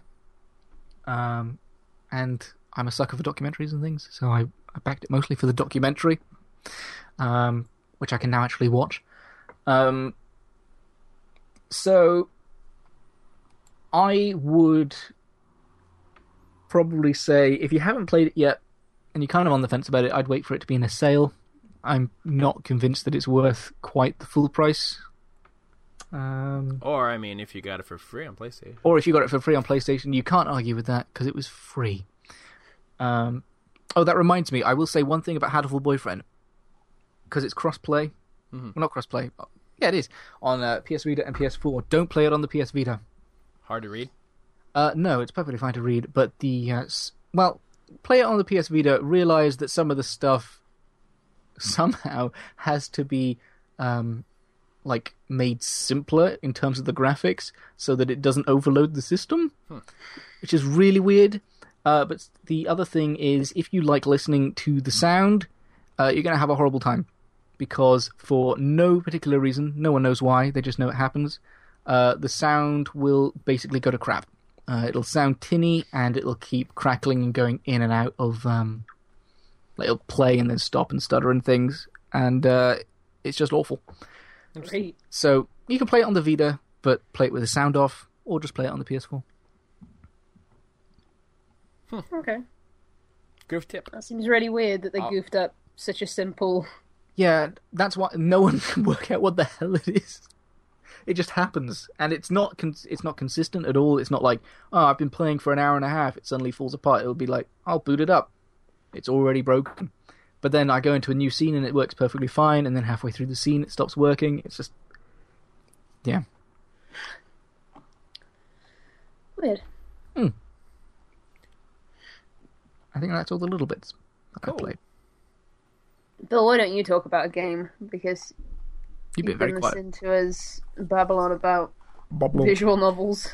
So, I started playing Tales of Zestiria off the PS4, which I'm not going to play anymore. okay. I don't hate it. I rented it. There's a lot of games coming out like around now, and like I'm gonna start my GameFly back up because like in my head I'm like, I gotta buy them all. I gotta have them, so I can play them when I want. But I figured, I had a $1 promotion for GameFly. For $1 I renewed my month and rented Zestiria. So I'll throw it in. JRPG in the PS4. I mean, granted it's a port of the PS3 version, and it's not made ground up for the PS4. But there aren't many JRPGs hanging out on the current gen yet. So I decided to check it out after only playing a little bit of the Tales series in the past, and I'm starting to wonder if I really like JRPGs or not. Because every one I start, I have zero patience to even play it. Like after 5-10 hours of it, like the only exception to that has been Persona, and I love Persona. But after a major spoiler kind of hit my motivation to play Persona, but even before the major spoiler that hit me with Persona 4, I was like, okay, I played 25 hours of Persona. I don't feel like playing it anymore. Like, I don't feel like going through the battles and optimizing my party and fusing Persona and doing all the shit. I'm like, I have no fucking patience to do that anymore. I don't feel like playing it anymore. Zestiria, I played about 5-10 hours of it. I'm like, I don't feel like playing this anymore. I don't feel like messing with the arts. I don't feel like messing with my guy's gear. Like, I don't know what it is, and it's weird because, like, I always say, like, you like JRPG? I go, yeah, I like JRPGs. Like, I have many games throughout my life that I can say, like, yeah, I like that game. Like, I love Lost Odyssey. Like, I haven't beaten it, but I didn't beat Lost Odyssey for a reason because it was stolen from my house. So Yeah, It was lost, you say. that's a pretty good reason. Yeah, that was a stolen Odyssey, and so. But like there are games where I can say, yeah, I like those games. But nowadays, like man, I can't wait for the JRPGs to start coming out. When I say that about like PS4 and stuff, like fucking, do I really? Like, am I really gonna play them? Because I'm playing Zestiria, and like I'm playing it. I'm like, hey, this is cool. It's got cool tunes. I'm playing with the English dub on not for the reasons of the English dub being better, but just for the fact that when I used to play JRPGs, like, we have these awesome little jingles in the towns, and they have really bad voice acting. And the voice acting is, for some characters in particular in Zestiria, I think the dub's kind of shit. But I kind of like it in that it's shit, if that makes any sense. The character Mikleo sounds like absolute garbage. When I watched the gameplay video of it before I rented it, and I'm like, is that really how this fucking kid's gonna talk the whole game? But whatever. So I'm playing it, and I don't know. I don't want to play it anymore. Like I don't know what it is about JRPGs and me not having the patience to go through them. And it's weird because I have the patience to play MMOs. Like, I have the patience. Yeah, that doesn't make sense to me. Like Final Fantasy XIV, I had the patience to go through the entire storyline of that game just to play the fucking expansion pack I just paid money for. But I don't have the patience to play like Zestiria. I think it's a weird thing in my head where, like, okay, I'm building all these characters up, and in Zestiria's, like, the story isn't anything to write home about. You know what I mean? So, like, for someone to say, oh, you're playing it for the story, it's like, yeah, I guess I am. But, I mean, Zestiria's, it's your typical thing where, like, oh, man, the shepherds, and the only person who could see them is you, and you are the only one who could take back the darkness because you're the only one who could see them, and you got a special glove. And it's like, all right, I get it. Let's go watch an anime, But with MMOs, like, when I level up my guys and I spend that much time doing it, it's for a reason. You know what I mean? Like, that character is persistent through 10 years. My fucking soiree on Tales of Zestiria lasts me 40 hours. You know, it's weird. I don't know why. It's a weird thing in my head where the only RPGs I've completed lately are Western RPGs, and I mean, I guess it makes sense because I'm an American. I don't know. Like, you could look at that and go, well, it's because you're an American. But like at the same time, like I love anime and I've always thought I loved JRPGs. But playing Zestiria, I sat and thought to myself, do I really fucking even like this? So good game though. I assume if you like Tales games, it's good. It takes an open world approach, more so than the overworld from like Abyss, where everywhere you're going is based on you going onto a big map. The only problem is, though, so far in the beginning of the game anyway, I obviously haven't played it for 30 hours, is that these maps are just as boring as if you were walking on the Tales of the Abyss overworld. Instead of you being on a miniature green field, you're on a life-sized green field, and there's still nothing on it, really. So that's cool. I mean, I felt that way about a lot of games, of just generally wondering if I even enjoy that. And this month has probably been the most productive gaming, well, I say month, between last episode and this episode has been the most productive at gaming I have ever been. I think I've finished 3 games and made significant progress in others. And I think you just need to be in that right mindset, and it just suddenly clicks, and you can just go, okay, yeah, I'm fine with. And that's the thing. Like, I sit there and I'm like, do I really like it? But then, like, you know, like you just said, I mean, like the right mindset and even the right place and time. Like right now, I'm trying to fit Zestiria in between now and Fallout, which is only going to disservice Zestiria, which is why I ended up renting it. You know what I mean? Like, if I would have bought Zestiria, it would have been a waste of money because Fallout's coming out in 5 days. That's the RPG I want to be playing. Like, Zestiria is a long game. I don't have time to be juggling them both at the same time. You know, like but at the same time, I haven't been in a good spot to play a JRPG in a while because whether it's MMOs, Destiny, or other big games, you know, the Bloodborne DLC comes out later this month as well. Goddamn Bloodborne. JRPGs just have a hard time fitting into my life, and I want to love them. I bought so many for the Vita, and like, when the fuck am I going to play them? Do I even like them? I don't fucking know. But I played Bloodborne, by the way. I remember on Skype. Yeah. How'd that go? It sucks, Sounds Bill. like it went really well. It sucks, Bill. Do you want to know what I did for 2.5 hours of my life? I tried to slap a wolf to death. Yeah, you shouldn't do that. There was nothing else. There was no other way. I had to try and slap a wolf to death. It's funny when you told me you rented Bloodborne, I knew how it was gonna go. Yeah, I found a UK game rental service because LoveFilm went away, and for a long. Did it? Yeah, well, LoveFilm still sort of exists. It's part of Amazon, but they don't do the games anymore. They're just purely DVDs and Blu-rays. So I've been trying to find a game rental for a long time. I was like, all right, I found one. I'm on a free trial. Let's try Bloodborne. Tried to slap a wolf to death for 2.5 hours. My problem was, I eventually got to a point where I was like, okay, I understand. Because I eventually twigged, if he hits me and I slap him enough, I get some health back. So I just need to sort of time that right. My problem was that his tells weren't brilliant, and sometimes his tell for like him slapping me, that attack will do 1/3 of my health bar. Another time, it'll be the same tell, and he'll slap me 5 times and instantly kill me, or he'll slap me once and then bite my face off. Maybe if I wasn't getting so pissed off at it, I'd noticed that there was a slight difference between each of his pre-slap animations. Yeah. But ultimately it came to a point of, I'll slap him and then run away until he gets caught in the corner a bit, and then I'll slap him in the arse and then run away. There's and he'll just pounce on me and I'll die. The So game's it's interesting. It's funny. Now you're going to it's a weapon in that room when I said, how close do I have to be to something to see if it's pick-upable? Oh, well, if something's pick-upable, it'll have a little white glow on it. Okay, like a little white dot. Interactable objects that are breakable, just assume anything made of wood you can break. I will also say, I did get to a point where I was like, maybe I'm not supposed to attack this wolf. I'll just try and sneak. I died. Oh yeah, they'll attack you. Everything is hostile. You can't avoid that battle because I think that in is that on the bridge? Dark Souls, I was told that you're supposed to avoid like the first big battle. You're supposed to sort of wander around, sneak past, and come back later. So I thought, maybe that's what's going on now. You've got to slap that wolf. Bloodborne's a very offensive game compared to Dark Souls. That might have been right in Dark Souls, but in Bloodborne, everything is you gotta take that shit head on. And I know in Bloodborne, as far as tells go, I never really noticed any tells on the wolves that like, oh man, that's that move and this is this move. It's just dodging and parrying with your gun. Like as soon as the wolf's about to attack you, like cancels animation midway by shooting him with a gun, and it'll stun him. And then if you hold, I'd do that if I had a gun. You know what I had? I had my slap hand. And my punch hand. You didn't have the gun yet. I see. No, it was literally the first thing in the game. I'm trying to think. Well, we can talk about. I can talk about my hints for Bloodborne another time. I'm trying to think. Well, I don't have anymore. Yeah, I was say I don't have any more anyway. I'm thinking in my head by that part in the game you should have a gun, but I don't remember. It's been a long time since I played from the beginning.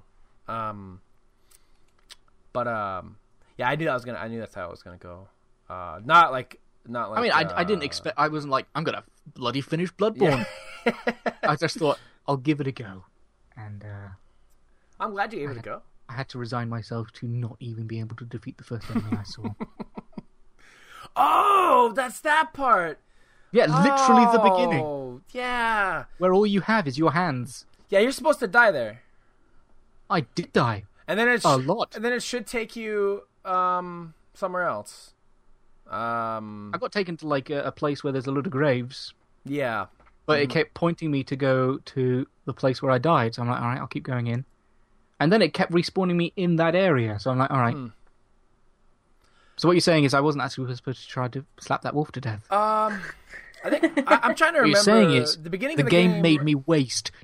So the beginning of the game where he puts some blood in you and things come out of the ground in like a cinematic, and you're like tied to the desk, and then you're no longer tied to the desk, and you start wandering around.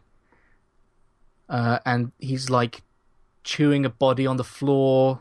There's a load of tables, like 8 tables. Yeah, that one. I'm trying to remember. I know you're supposed to die there because you go to the Hunter's Dream, and then Yes. I'm trying to remember. But nothing like honestly, in my head, I'm trying to remember what happens after that, and I can't. The grave that takes you to, or whatever it is, that takes you to that area where I kept dying, that had like a little fire animation type thing to it, so it's like clearly this is active. None of the others had that, so maybe I don't know whether you'll get those later in the game. Those lead to other worlds and stuff. Okay, so I didn't know. Like, I then started to wonder when I sent it back, am I supposed to? Is it like the rune things in Destiny where it'll only activate when you're close enough? And so actually, I was supposed to go up that like stairway or whatever. I'm like, nah, I've got to slap this wolf. I'm trying to remember the beginning of the game, but I can't. It's been a while. But yeah, I also played a little bit of the Mad Max game. I'm not gonna talk about that very much. I only played it for about 3 hours so far, but I like it. Yeah. We got a lot of shit from people, shit from critics, not a lot of shit from users. The users kind of really enjoyed it because it also had a really good PC port that people praised a lot. Avalanche did a good job with it apparently, and if you like Mad Max, you'll probably enjoy it. I mean, there's nothing bad about the game. Like people praised Mordor. I mean, primarily for its Nemesis system, but I honestly wasn't too hot on the Nemesis system to begin with. I think it didn't really pick up steam until halfway through the game. So the praise that game got, I don't understand why Mad Max didn't get the same. Maybe if it had the Nemesis system, I don't know. But like I said, the Nemesis system to me wasn't that much of a big feature. So the fact that Mordor got it and Mad Max didn't makes no sense to me because I feel like it really comes down to a preference of IP. You know, there's a lot of Lord of the Rings fans, but Mad Max fans also exist, and there's even more now with Fury Road out. So the car combat's fun, the combat's fun, the wasteland's cool, big map. If you like that kind of shit, if you like collecting stuff, and because there are people who do like that stuff. I mean, so for me, I get exhausted with those games sometimes, and every now and then I put one in the middle of my gaming tray, and you know, like this is what I'm gonna play now. I'm in the mood for something like that, or I just want to go around a map and like check out boxes. It worked in Mordor with me for about 25 hours, and I got bored. But there are people who really like that kind of shit, and it's why Assassin's Creed's so popular, among other things, like with history and everything. But people like that stuff. So if you like that stuff, Mad Max is fun. Do you? Because that seems to be a thing. Is like critical failure, commercial, like consumers love it. Do you think that it's sort of like junk food type games of it's not a good game, but people just sort of indulge in it and enjoy the mindlessness? Is it a mindless game, or are you active in it? I think some games, but I think Mad Max is generally a pretty well put together game. Like there's nothing about Mad Max that's like I get what you're saying. Like some games are just like Deadly Premonition. Is a game I could think of. I got pissed reviews, but like everyone loves it. It's like a cult hit where like everyone's just kind of like, hey, you know, this game is really technically a piece of shit, and but there's something about it that people indulge in and people like it. Even Deadly Premonition, I maybe wouldn't even call that junk food game. That's a cold hit in a way that it's kind of psychologically a cold hit. But Mad Max, I think, is pretty generally a well-made game. Like, I can't look at it and go like, "Well, this game's shit." Like, the game's beautiful. It's a pretty-looking game. Has really great storm effects. The wasteland's really well done. The melee combat's your typical Batman stuff, but I feel like so far, what they've managed to do with it is, it feels like the typical. It seems like all of the Warner Brothers third person games, like Mordor, Batman. It seems like that's all they want to do is put this Batman Arkham combat in all of their games, and that's fine. It's fun, but this one's like it feels really meaty and like heavy. Like I was disappointed because I was looking forward to the Mad Max game for a while. When I heard that it was going to be melee combat primarily, I was like, oh man, I kind of wish there was like an arsenal of weapons. But like I understand why they did it. Like it'd be kind of stupid because you could just pick guys off from halfway across a wasteland if you had guns. But like this forces you to get into combat, and there are you have a shotgun and melee weapons you can make and pick up, and lots of customization for your car, and the character chum bucket's really funny, and the game's generally pretty well made. I think it was a case of critics criticized it because it didn't bring anything new. It's just another open world game, and yet like Syndicate got really good reviews, and like I'm not sliding. I haven't played Syndicate yet. Whatever. From what I hear, it's very different in how it plays. That's what I've been hearing. I mean, but admittedly, people say it's been simplified to hell. I mean, but when I watch gameplay footage of Syndicate and people open their map, I'm like, well, this looks like what people criticized in Mad Max, and it's like, well, I mean, why did Mad Max get put through the ringer? Like, I don't understand. Like, because you can essentially fly in Syndicate with your grappling hook or something. So maybe it doesn't feel so much of a chore to go and collect all that stuff. Well, I mean, driving around the wastelands... I've not played or seen either. Driving around the wasteland's pretty fun. Customizing your car's fun. I mean, it's weird to me, like, when I look at the reviews, like, it's getting 5 out of 10s and stuff. I'm like, initially I'm like, oh, man, they must suck. But then, as I watch people on Twitch, and I watch it as overwhelmingly positive on Steam, and I've, like, last time I checked a while ago, it was, like, 6,000 reviews. Like, people are genuinely enjoying this game, and I think it's a case of the critics were like, yo, it's another open world game, it's fucking bash it. But then any other open world game that comes out, it's fine. This game's fine. I don't understand. It doesn't help, but it came out the same day as Metal Gear Solid, another open world game that people wanted, people were hell bent on loving, no matter what. Yeah. So it's interesting. It's an interesting narrative for the release of that Mad Max game. But I think if you like Mad Max, check it out. I'm having a lot of fun with it. 20 hours down the line, will I still be? I don't know. 20 hours down the line, I'm probably not gonna still be playing it because I'm gonna have another Wasteland game to be playing in 5 days. But I played some of Metal Gear 1. On my Vita. I tried to play Metal Gear 1. Fuck that game. Yeah. I think Abby tried to play some of Metal Gear. Well, is Twin Snakes... Yeah, she 1? did. Yeah?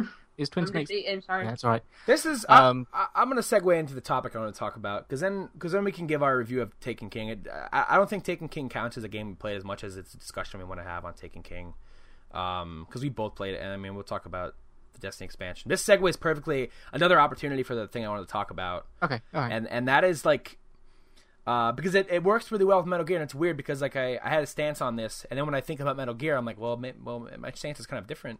I always hear this like with Fallout coming out. Like, I haven't beaten Fallout 3. I played a lot of Fallout 3 back when it came out on Xbox, at least 30 hours of it. I got stuck, but I had a great time with it. I just never got around to getting back to beating it because I had to start over because I lost that save and whatever.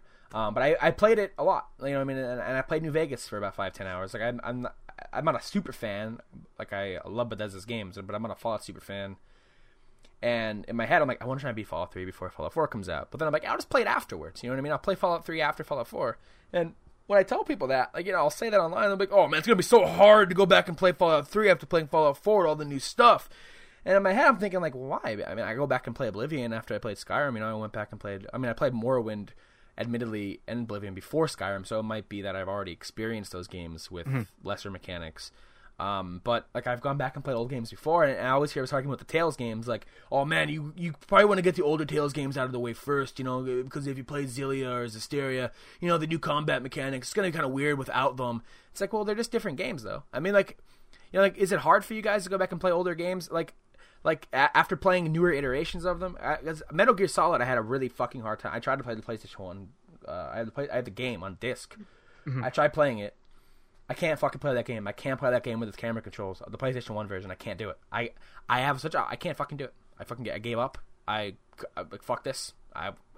Games probably great, but I've gotten to a point in my life where I've played with dual analog for like 10 years and I can't do this anymore. I can't. I really struggled. Like, I was in a call with Andy and he was basically walking me through it.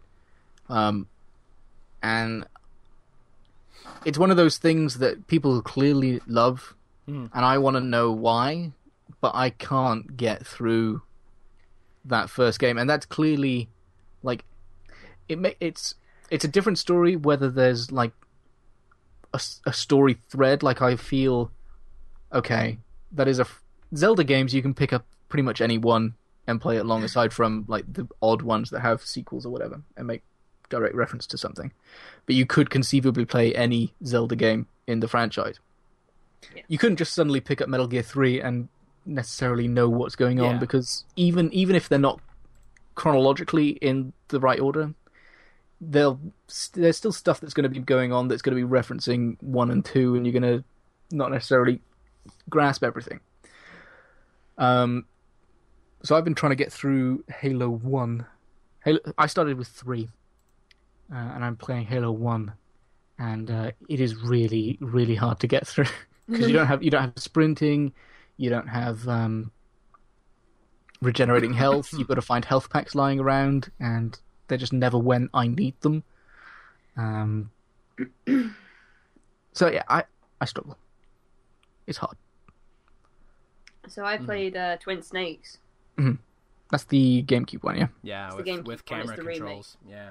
And I want to get into Metal Gear because Andy loves Metal Gear. Really loves it. It's like his favourite franchise or something. I don't know. I don't know. Like, he ordered the Metal Gear 5 that came with the arm and whatever. Yep.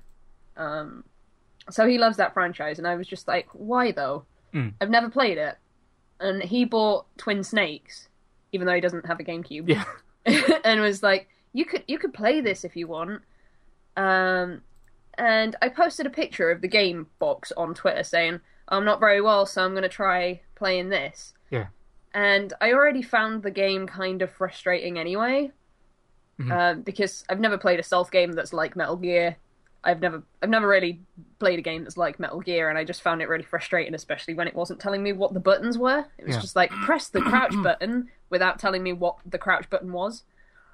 And I'm like, okay. How far did you get? Not very far. Didn't even get out of the first room. Because what frustrated me was I had no idea what I was supposed to do, because there is no tutorial. Well, the tutorial is a sort of... Well, the objective thing is a blink and you'll miss it type thing. Like, there's a like the video communication thing, and they'll be like, alright, there's some dudes down here. Go to the elevator. And you'll be like, alright, I'm used to just skipping through and having like an objective marker or whatever, and then you're like, I don't know what I'm doing. Because it doesn't, at least on the Vita, it's not obvious that there is an elevator there that you can interact with. I don't know. The problem was I was already struggling with the game and not really understanding what I was supposed to do. But since I'd posted specifically Twin Snakes box on Twitter, everyone was like, you're playing the wrong version. Like, you should be playing the PS1 version because this version's pants. And everybody was saying that, and I was like, I don't have access to the PS1 version. So when I gave Andy Twin Snakes back, he was like, do you want to have a go on the PlayStation 1 version? And I was like, sure. And just I couldn't even get out of that room. I couldn't do it. Yeah. So I guess Metal Gear is one of those things I'm never going to understand. Because I was like, maybe I'll try 5, because everyone's like, oh, you could totally play this game without playing the rest of them. They always say that, though. And it's just like... Equally, a bunch of people were going, no, you need to play the rest of the games to understand what's going on. So, I don't know. Yeah. But, like, that's, like, the one game where I can, like, say if someone told me, like, you know, you should play the old ones first, because if you play anything new, they'll feel outdated. I think Metal Gear in general just feels outdated, even if you, like, haven't played the new versions of, like, if you went to play Metal Gear 5 and then went to go play Metal Gear 1, it would be like the most fucking just like, oh god. I mean, I have never played a Metal Gear game other than Metal Gear 1. And I think that just after generally playing games that are more recent than it, Yeah. there's just stuff that you expect that it doesn't give you, and I don't know whether it's just stuff that's come with the times that I've gotten used to, or if it's... Because aside from Volume, I've never played a stealth game. So I don't know if it's stuff that's just absent from the stealth genre that I'm not accustomed to just because I've never played them, or if it's just because it's an old game that controls in this weird way where circle means okay and not back. I have a problem with Oblivion as well. I should bring this up. I can't play Oblivion. It's not that I don't want to. I tried to play it on the PC and it didn't work, and I tried to play it on the Xbox 360. Mm-hmm. But the reason that I specifically wanted to play it on the PC was so I could try and find a mod for the UI, because I don't like that UI. That's the only thing that stopped me from playing Oblivion, is that I didn't like the pause menu and how you equip stuff. Ah, yeah. Yeah, it was still kind of old-timey. I mean, in an RPG, that's a pretty big thing. And I really didn't understand... I didn't understand lockpicking either. So I didn't get very far with that. And I was so desperate to like it as well, because I loved Skyrim and I wanted more of it. And Oblivion wasn't it. Those are the interesting ones for me. Like what initially got me thinking about this was like with Fallout. Like someone said, "Oh man, you should play the old ones. You should play Fallout 3 New Vegas first, because after Fallout 4 they're gonna feel outdated." And like at the same time, I feel like there's a certain time frame where like that happens. Like Metal Gear Solid 1 just becomes outdated in general. Not even in context with its series. You know what I mean? Like just in general, you go back and play Metal Gear Solid 1. It's not the game's fault. It came out like 1997. Before that, I don't even. I mean, at this point, anything that was controlled with one joystick and D-pads feels bloody weird. Like N64 stuff sort of gets away with it, unless it had good PS1 fixed camera, like a good fixed camera, like Brave Fencer Musashi or something, or Threads of Fate. Like there are certain games that work that don't feel as bad. This is why it's a weird thing when somebody says, "Oh, feel outdated." Like I don't think going from Fallout 4 to Fallout 3 is going to feel that bad, especially because I've already played Fallout 3 enough to where I go back to this game, I know what to expect. Like maybe if you haven't played Fallout 3 at all, and Fallout 4 is your introduction, and then you go back and play 3, and it's like, okay, this is kind of weird. I never played this game before. I can, maybe. But the thing is, it's weird because like I feel like if you just realize it's a different game, it's weird that. I don't know. It's a weird topic because I don't think it's impossible to play old games after playing new ones. If you understand, like it's a different game. It came out earlier. I don't know. We've just given really bad examples, apparently. The thing is with like Fallout, going back to Fallout 3, I imagine that most of it's going to be like the little tiny improvements that they've made that ultimately all add up to big improvements. That's the sort of thing that could conceivably be modded into Fallout 3 after Fallout 4 comes out. It depends if you're playing it on the console, because I feel like no one's going to go back to New Vegas on the console after Fallout 4 comes out, because New Vegas had horrible load times. Mm-hmm. It took like 2 minutes to load a really small area, and I don't know why, it just had really bad load times, and that was the thing that put me off of New Vegas. I think it was dependent on how many saves you have. I didn't have that many saves. The more saves you have, the worse it gets. Because some people were getting like 10-minute loading times because they just saved so much. Yeah, but I always had like the autosave going on. Which reminds me, I really need to learn to manage my saves better in Bethesda games. Because when I was switching my PC over, I took all my Skyrim saves and put them on an external hard drive just in case the cloud backup didn't work. Mm-hmm. I've got like 300 saves. God. But I don't know. I don't think there'll be a problem going back to Fallout 3, to be honest. Yeah, I think it'll look like ours because it's that horrible green-brown filter. Which I liked because it fit in with the theme of the game. Sure, but Fallout 4, it looks like an apocalyptic wasteland, but it doesn't look like someone shoved mud in my eyes. But it's many, many years after the... I don't know. Never mind. I don't like the way that New Vegas looks particularly, because it's got the very like orange and brown theme going on, which I don't like. I personally prefer the like greens and blues because it feels more post-apocalyptic to me. But fair enough. I don't think there'll be much of a problem going back to Fallout 3 because it's short comparatively. Like, you can finish that game 100% in probably about 60 hours. I mean, you say comparatively. We don't actually know how long. Comparatively to things like Skyrim. Oh, okay. Because there's rumors that Fallout 4 is at least 400 hours long, which, even if you compare that to Skyrim, that's a big game. That's a very big game. Yeah. It still comes down to whether it's 400 quality hours or if it's 400 JRPG hours. Yeah, it's probably 400 hours to gut that game, like to where you've seen everything. All the side quests, and then I'm gonna have to do multiple playthroughs. I want to try out different character builds. I want to try out different moralities. I want to play as a dude for the first time because of the voice acting. So there'll be stuff missing for sure. Like, there's no way that it's not. You're not going to go back and go, well, it would have been better if this had been in it. But if you've already played a considerable amount of Fallout 3... Yeah, it's just going back and you're familiar with it already, you know? Then, I know for me it's going to be more like nostalgic than anything, because I have very, very good memories with Fallout 3, so I'll probably always go back to it and enjoy it, but even if it was like, oh, you can't go back to Fallout 3 after Fallout 4, what's the problem? Because you've got Fallout 4 at that point. Yeah. Yeah. And it's not like the games are connected in any sort of story manner, I suppose. I mean, it's more like Zelda than Metal Gear. It is. Yeah. It feels weird because they do have the 1, 2, 3, 4 system, but they're not linked. Mm-hmm. Other than being in the same universe, it'd be like if Skyward Sword was called Legend of Zelda 12, or whatever number it is. You'd think, okay, crap, I've got to play 11 other Zelda games, but you don't. Zelda gets away with it, though, because Zelda doesn't have, like, a specific formula, really, like, in terms of its gameplay, because The Link Between Worlds is totally different from Ocarina of Time. And, yeah. They all have a different thing to play with that are its own. So I feel like Zelda gets away with it. Yeah, where Fallout is, like, the core Fallout gameplay loop, and it's going to be present in every one from now on. But, which is fine, that's what I want. Yep.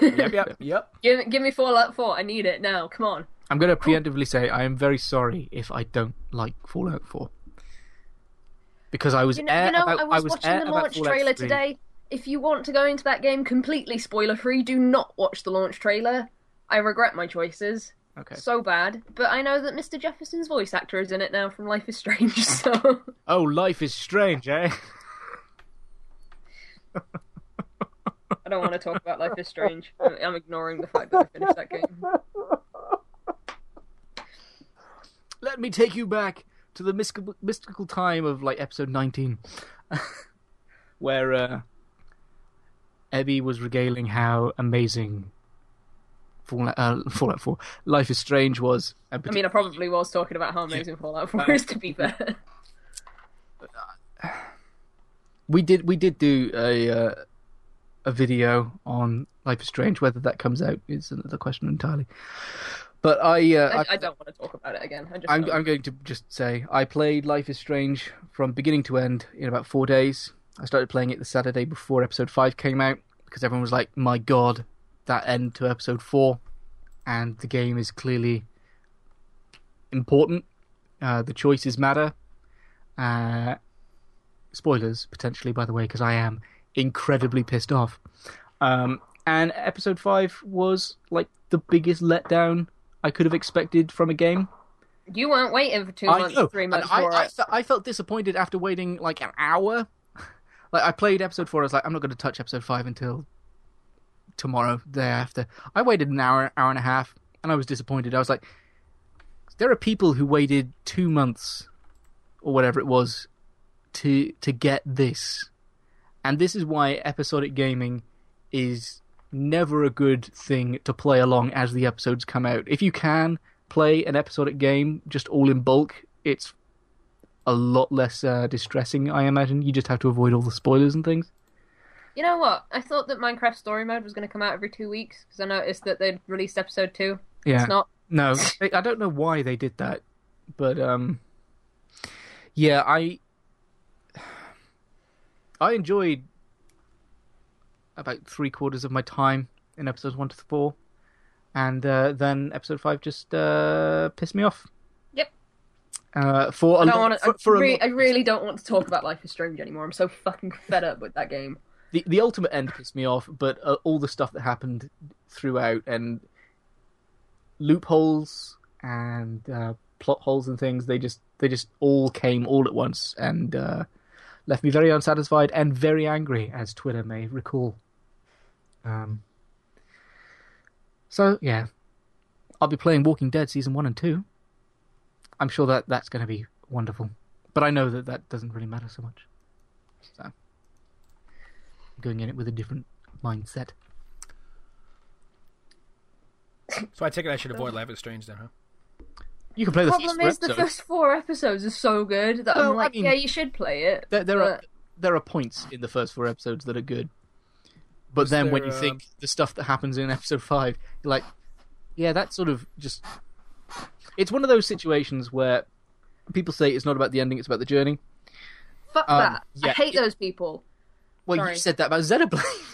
No, because that's not a choice-based game. Yeah, where in this instance, the end absolutely can destroy the journey. The journey is completely pointless if the end sucks. And the end sucks. Well, particularly the end that I wanted sucks, I will say. God damn. That's an interesting... This sounds like a Mass Effect 3 situation. A lot of people are comparing it to that, actually. Yeah. Where everyone says it ruins the game. And I'm not typically of the mind that the journey is what matters, but in Mass Effect 3's case, I felt that the ending didn't ruin any of the amazingness that came before it. Well, the thing about Mass Effect 3, or Mass Effect, is that it is a game, it is a third-person shooting adventure game, I guess, with choices in it. Life is Strange is a choice game. There isn't anything else to it. That's true. So it's like a point-and-click, choice-based game. Yeah. So it's like if Mass Effect was purely just choice, and then the end sucked, people were pissed off, but people would be more pissed off. And it was one of those things where it just soured the entire experience. For me. There are people that liked it. That is fine. You are welcome to like it. I'm not crapping on you. But for me, I think I am most pissed off because I got invested. And I don't tend to get invested that much. That'll teach you. Yeah, that is what it's done to me. It has made me think I should not get invested in this sort of thing anymore because it's going to turn out like I think it will and just be awful and make me feel like I wasted my time. And energy. Like, a good hour and a half of my 16 or so playthrough is probably me just sat thinking about what I should do. Yeah. And, is there going to be a season 2? They're hinting at it. I'm not going to touch it until it's finished. I know I'm going to fucking play it, even though this one was a fucking disappointment. Yeah. I really, as much as I got super angry in it and probably didn't get my point across well, I really do hope that video comes out because it explains better. I feel like I have to play it now just to see. I'd wait for it to be in the summer in the winter sale. Do not buy it at full price. Yeah, I'd say that's a good thing, and just enjoy it at your own pace. Yeah. And don't read the patch notes. The patch notes apparently have spoilers in them. Well, I was reading the patch notes for episode 5, and scrolled down to the bottom, and the top comment on Steam had loaded up, and it was a spoiler. So, an episode 4 spoiler. So, yeah. Sorry to hear. But Mr. Jefferson made it into Fallout 4, so. I was watching the trailer and I was like, holy shit. Does it look like Mr. Jefferson? No. Oh. I like Mr. Jefferson's voice though, so I'm okay with it. Yeah, it's alright. There are worse actors. Hey, while we're talking about things that super piss me off, can we talk about Destiny? Destiny, okay. The Taken You talk King. about Destiny. Yeah, Abby, you can go get a drink. One of one of my favorite experiences this year. I'll start off. Okay. That. No, well, I mean that's how I'll start. Oh, right. Off. Okay. So we're giving our footnotes, are we? Or head notes, I suppose. So I am seriously undecided about how I feel with Taken King, purely because the stuff that I like a lot. The stuff I don't like, I really, really don't like, and it again sours half of my experience. And so I don't know. I'll say I still play it nearly every day to get my bounties done and things, but I don't know why. The gameplay is still fun, so I guess there's that. Mm-hmm. But I don't know why I'm still playing, even though it's pissed me off so much.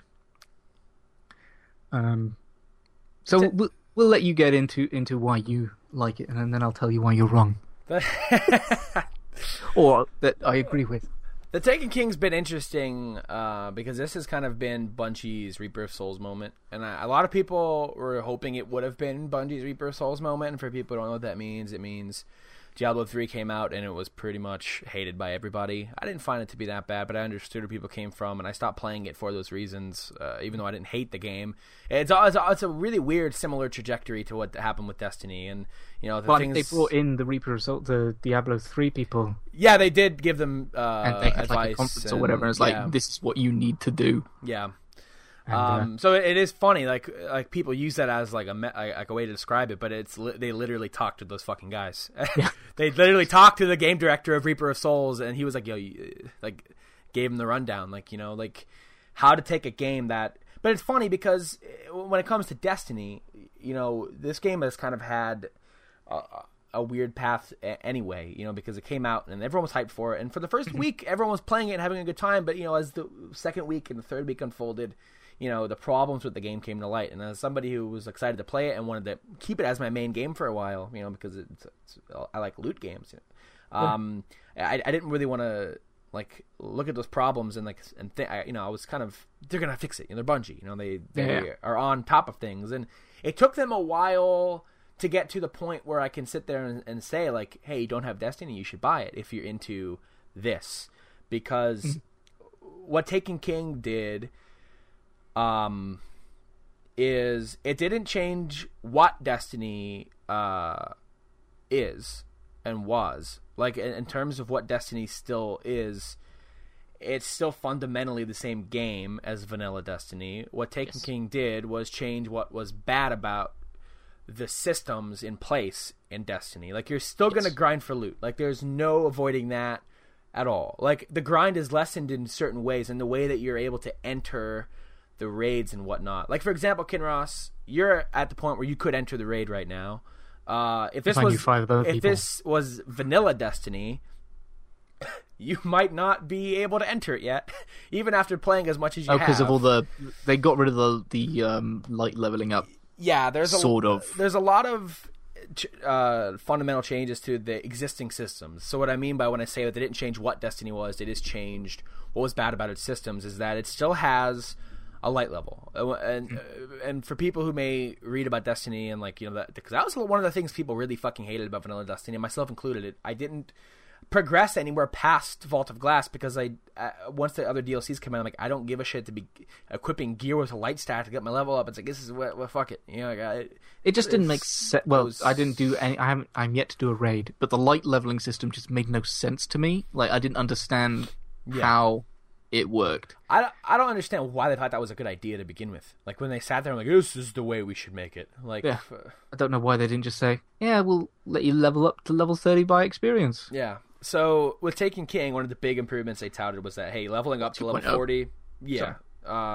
Leveling up to level 40 is all experience based. You will hit max character level by experience. And then light level still exists. And the way light level exists within the game now is it exists very much like World of Warcraft or Final Fantasy XIV's item level, which it could technically just be renamed item level because it works the same way. In World of Warcraft and Final Fantasy XIV and other MMOs I probably haven't played have an item level stat that enables you to enter certain activities. Like in World of Warcraft, in order for you to do the raid, you need to maybe, I don't know what the item levels are up to now in WoW. They've fucking raised exponentially over the years. It might be 680 or something. I don't know. all of the power on your gear averages out to your item level, which is how it works in Destiny now. So in Destiny, to do the raid, you need to have 280 or 290. I think 280 is the scraping the minimum. You're going to have a rough time, but you could do 290 is probably the recommended, I think, on the board. So all of the gear you get has a defense average and an attack average. So your light level is literally just an average of all your gear. It equates to a gear level like WoW, like Final Fantasy 14, like an MMO. It's still, to somebody who hasn't played MMOs, like they still could probably look at it and go, "What the fuck why do I still have a light level? Like, like what? Yeah. Like what is it technically?" But it's just a metric that averages out the power of your gear to let you know what you can and can't do. So just like WoW and just like Final Fantasy, once you hit max level, that level means nothing anymore, and your light level is still, an item level is still dominant. So when they got rid of the light level, they didn't technically get rid of it. It's still very much the metric in which you do things at endgame. It's just, but it doesn't feel like it differently. Because the light level was directly tied to your actual level, it felt a pain in the ass. Yeah. Now that it's just a stat, it's still technically the same thing, but it's presented in a different way. Mm-hmm. And it just feels like, oh, I got to light level 294. Yay. I didn't have to sacrifice anything for it, or it wasn't incredibly convoluted. I just put better gear on. Yeah. Yeah, you didn't have to find special, because back in vanilla Destiny or 1.0, for people who don't know vanilla terms, I don't even know the origin of the fucking term vanilla for a game. I just picked up on it from playing WoW and stuff. I don't understand vanilla. I don't know what that means. Because vanilla is the plain ice cream flavor. Oh, okay. There's nothing added to it. It's just vanilla. It's just why isn't it? Oh, well, I guess chocolate. Neutral. Why is it just chocolate? Why isn't it chocolate Destiny? Because chocolate is a when you go to a new pizza place, you get the margarita to see if they can actually make a decent pizza. If you go to a new ice cream place, you get the vanilla to know if they can make a decent ice cream. That's true. And then you go and get the fancy stuff. There's no point buying strawberry ice cream from a place that can't make ice cream. This is true. This explains it. I mean, you could call it Margarita Destiny if you want. So in Margarita Destiny, you had to find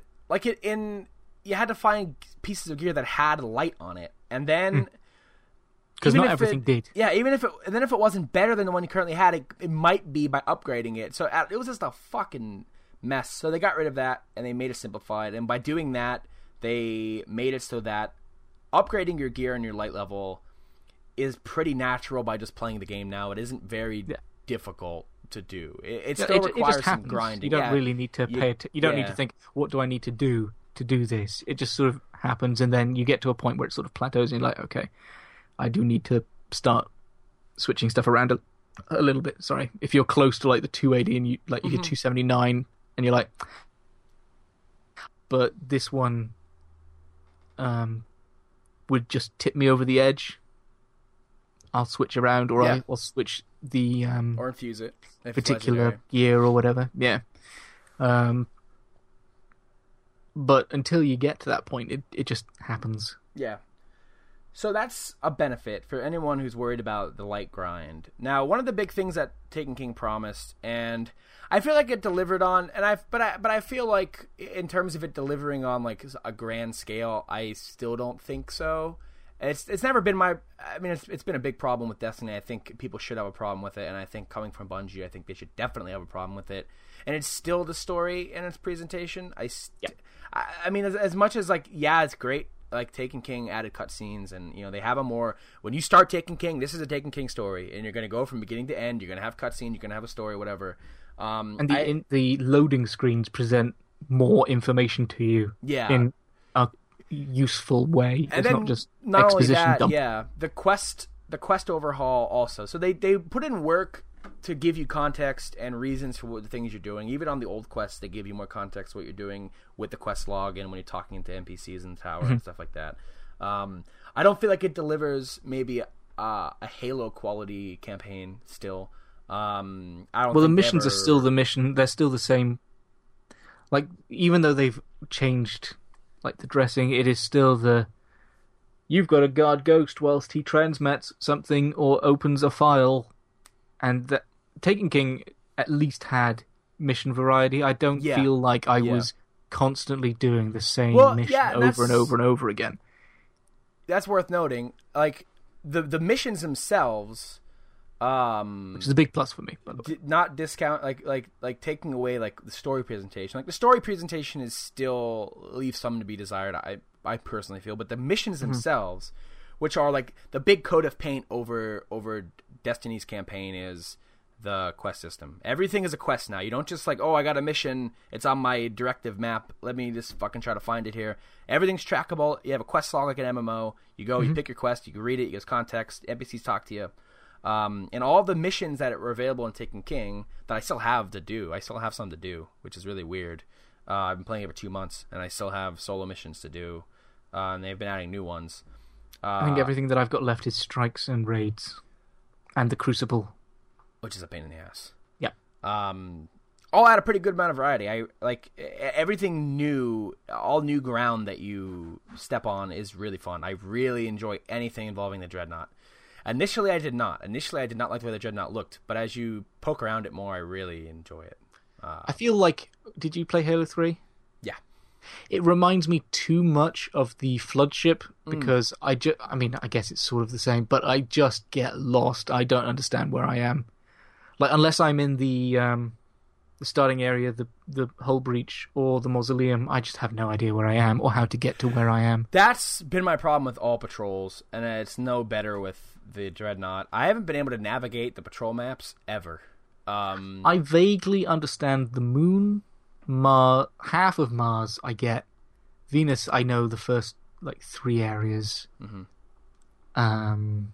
Earth, I can do...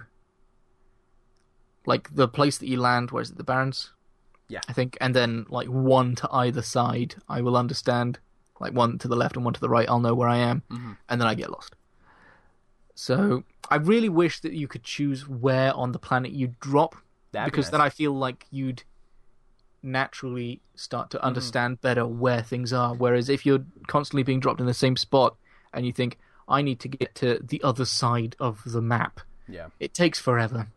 The Dreadnought, I've gotten better at navigating, though, more so than the other ones. Mainly because I think I've been on patrol on the Dreadnought more than the others. Mainly because of Court of Orcs and some of the droppable keys and stuff like that take you to chests and all this other stuff.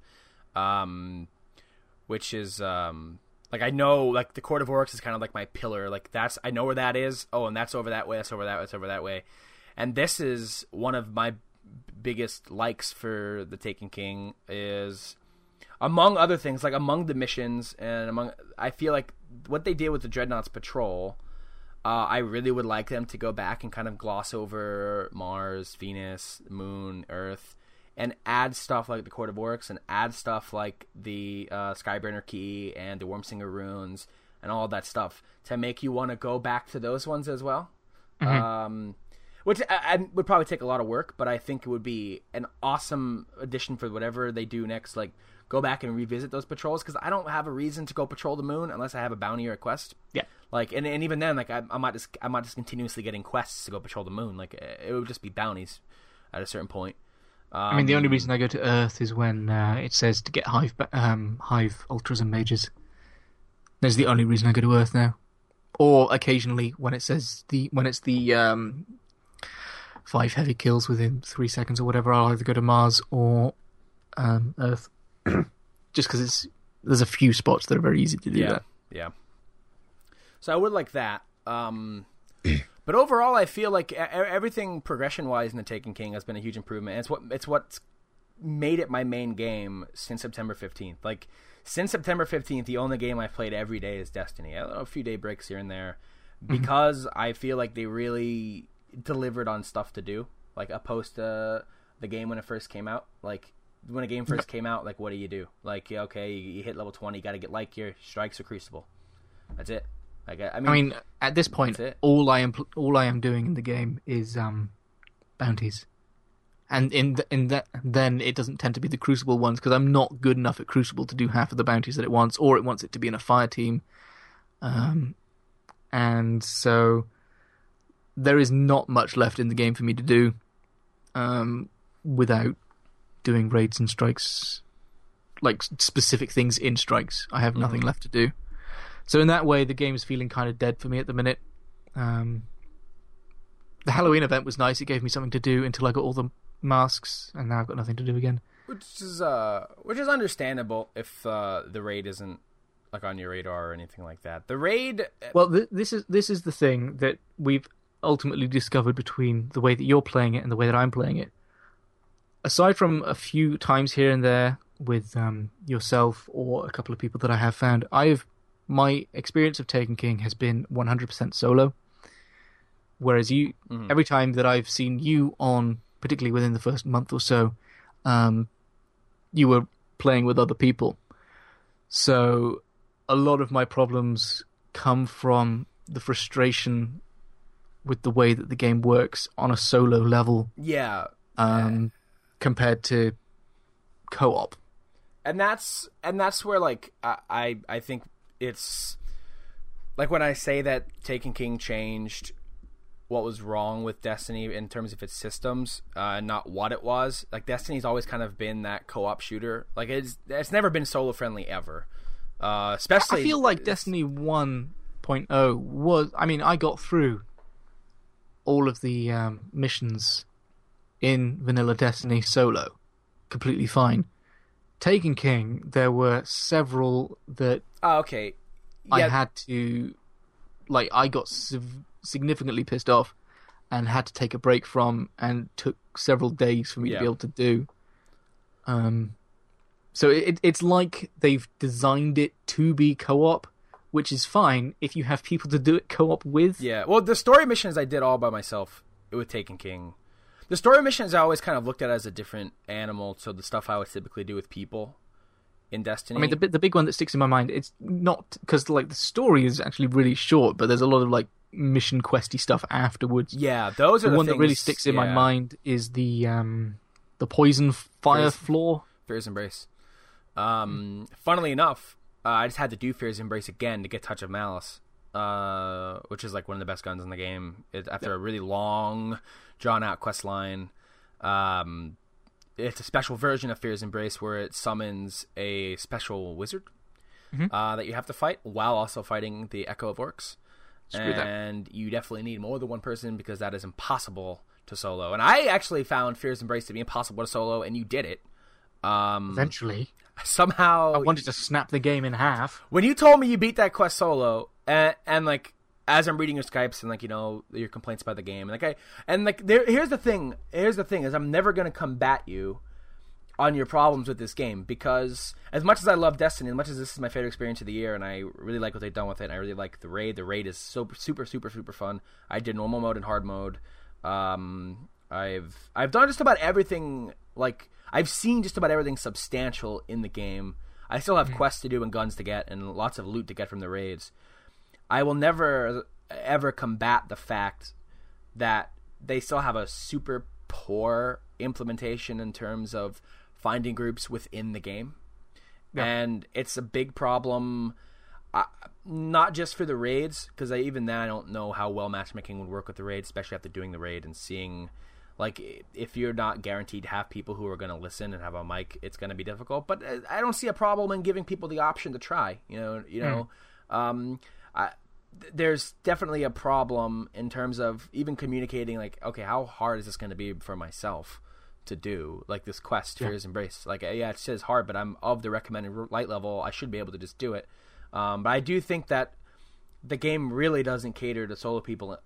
If it did before, it definitely doesn't at all now. A lot of things, Court of Oryx, the Wormsinger keys, all of the patrol stuff on Dreadnought that requires you to kill some type of a world boss to get a key to unlock a chest, that's all well and good. You can do that without a fire team, but it's going to be difficult. The Taken War quests are a real big pain in the ass to complete without a fire team or people you know. Is that the one where you've got to kill the 3 swords or whatever? Yeah, that was a pain in the ass, because some of them I think 1 or 2 of them you could just about solo, and one of them was just impossible to do on your own. And no one was ever. It was in the one area that no one ever goes, because it's in the middle of backwards nowhere, and there was just no one there ever. I had to actually call people in I was like, sorry, can you please help? Yeah, those could be. I had to do some last night. I never finished my Taken War quest because I didn't feel like doing that, and I wanted to get them out of the way so I can get the Bullion Gemini, and then so I can get the something else I was trying to get. I don't remember, but so I was doing them last night, and and I'm like, I'm remembering everything you were talking about. I remember because I did the first steps of these with two friends who I played most of the game with.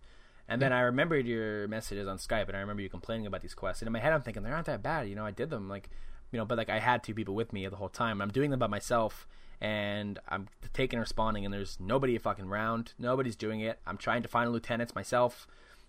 They're spawning in random corners, I guess, because I can't find them. Some of them are invisible minotaurs. It's whatever. Fuck off. I've gotten to the point where I know where lieutenants could spawn, but they're so far apart, and there's a time limit, obviously, to kill all three to spawn the dude in, who will not actually... I thought for a while that he spawned where you killed the last lieutenant. It's not. He just spawns in the area somewhere. So you've then got to find him and hope that you've not wasted too much time wandering around to find the dude, to then try and kill him on your own.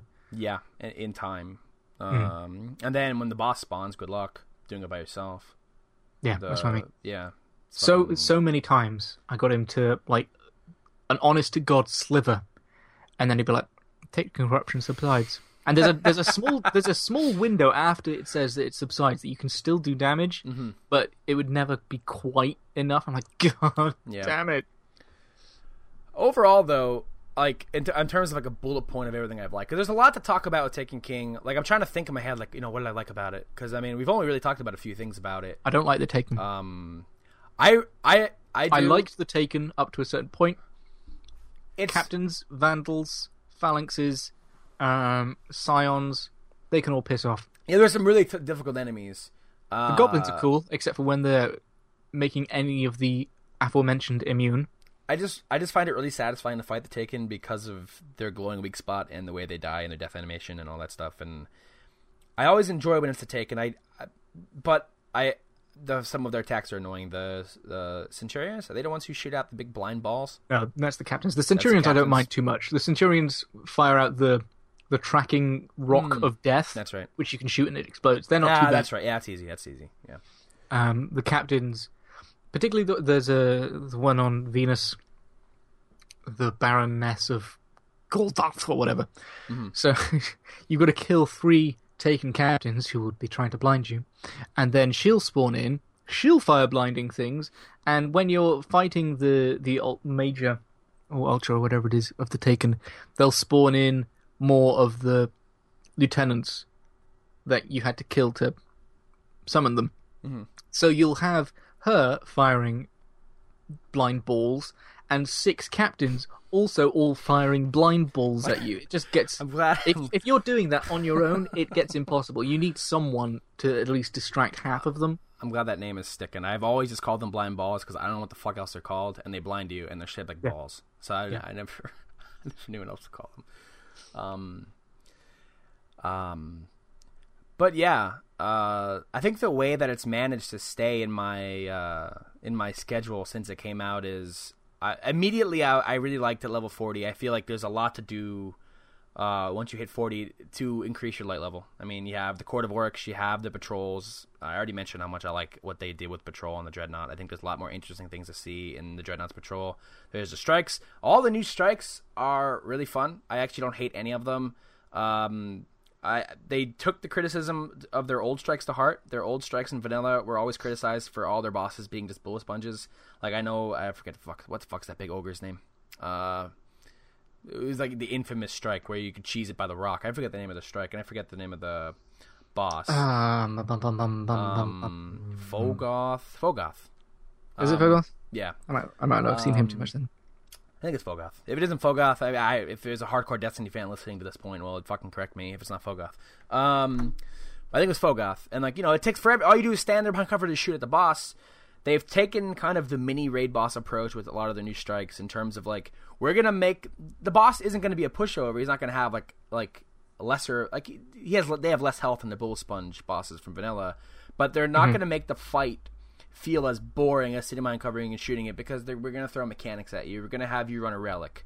We're going to have you keep watching the floor electrocute you ads, electrocute you. Yeah, different burners and mechanics and things to watch out for. And it keeps you on your toes, and it makes fighting the boss in between those phases kind of like another phase, instead of just, this is just the boss phase, let's just shoot the boss. Like, the new strikes have all... I really wish they would go back and... Overhauling old strikes would be a big undertaking, because a lot of the old ones need actual work and not just, let's put a fresh coat of paint over it. I mean, did you hear how much of a pain in the ass it is to make an alteration to a map? Yeah. Because their engine is horrific. Hearing a lot about this game and how much of a pain in the ass it is to change shit to with that article and everything, it's kind of like this. I bet you they're so excited to be working on Destiny 2 at this point and have a fresh slate with that. And I hope that they get to. I hope that they start over from scratch. It's a pain in the ass for them to create a new engine again. But I think if not, it'll be a heavily modified version of whatever the hell they're using now. And they probably if you don't know what we're talking about, the engine that they use at the moment currently involves, like, if you want to make an alteration in a map, like move something a couple of inches over or whatever because it doesn't quite feel right or whatever. So the night before, when you leave for work, you'll start booting up the map to load overnight because it takes that long, and you hope to God that when you come in the next day, it's not failed, because then you've just got to start it over again. You make your alteration, and then so it would be just a click and a drag to move it, and then you've got to render the map again, which takes as long as it did to import the map. So moving something by a couple of feet takes, I guess you'd say, around 16 hours for every change. So that's not a good system. I don't know why they made an engine like that. There's a lot going on behind the scenes with this game. They probably led up to whatever the fuck they were left with when the game first came out. Thankfully, even the public perception's been good with them lately. Even with the microtransactions, they quelled that storm pretty well and maintained it. I was getting kind of bummed out when I was hearing that, like rumors of stuff, but they were like, those items are data mined from old shit. They were never meant to be microtransactions. They were supposed to be bought from the speaker with strange coins, whatever.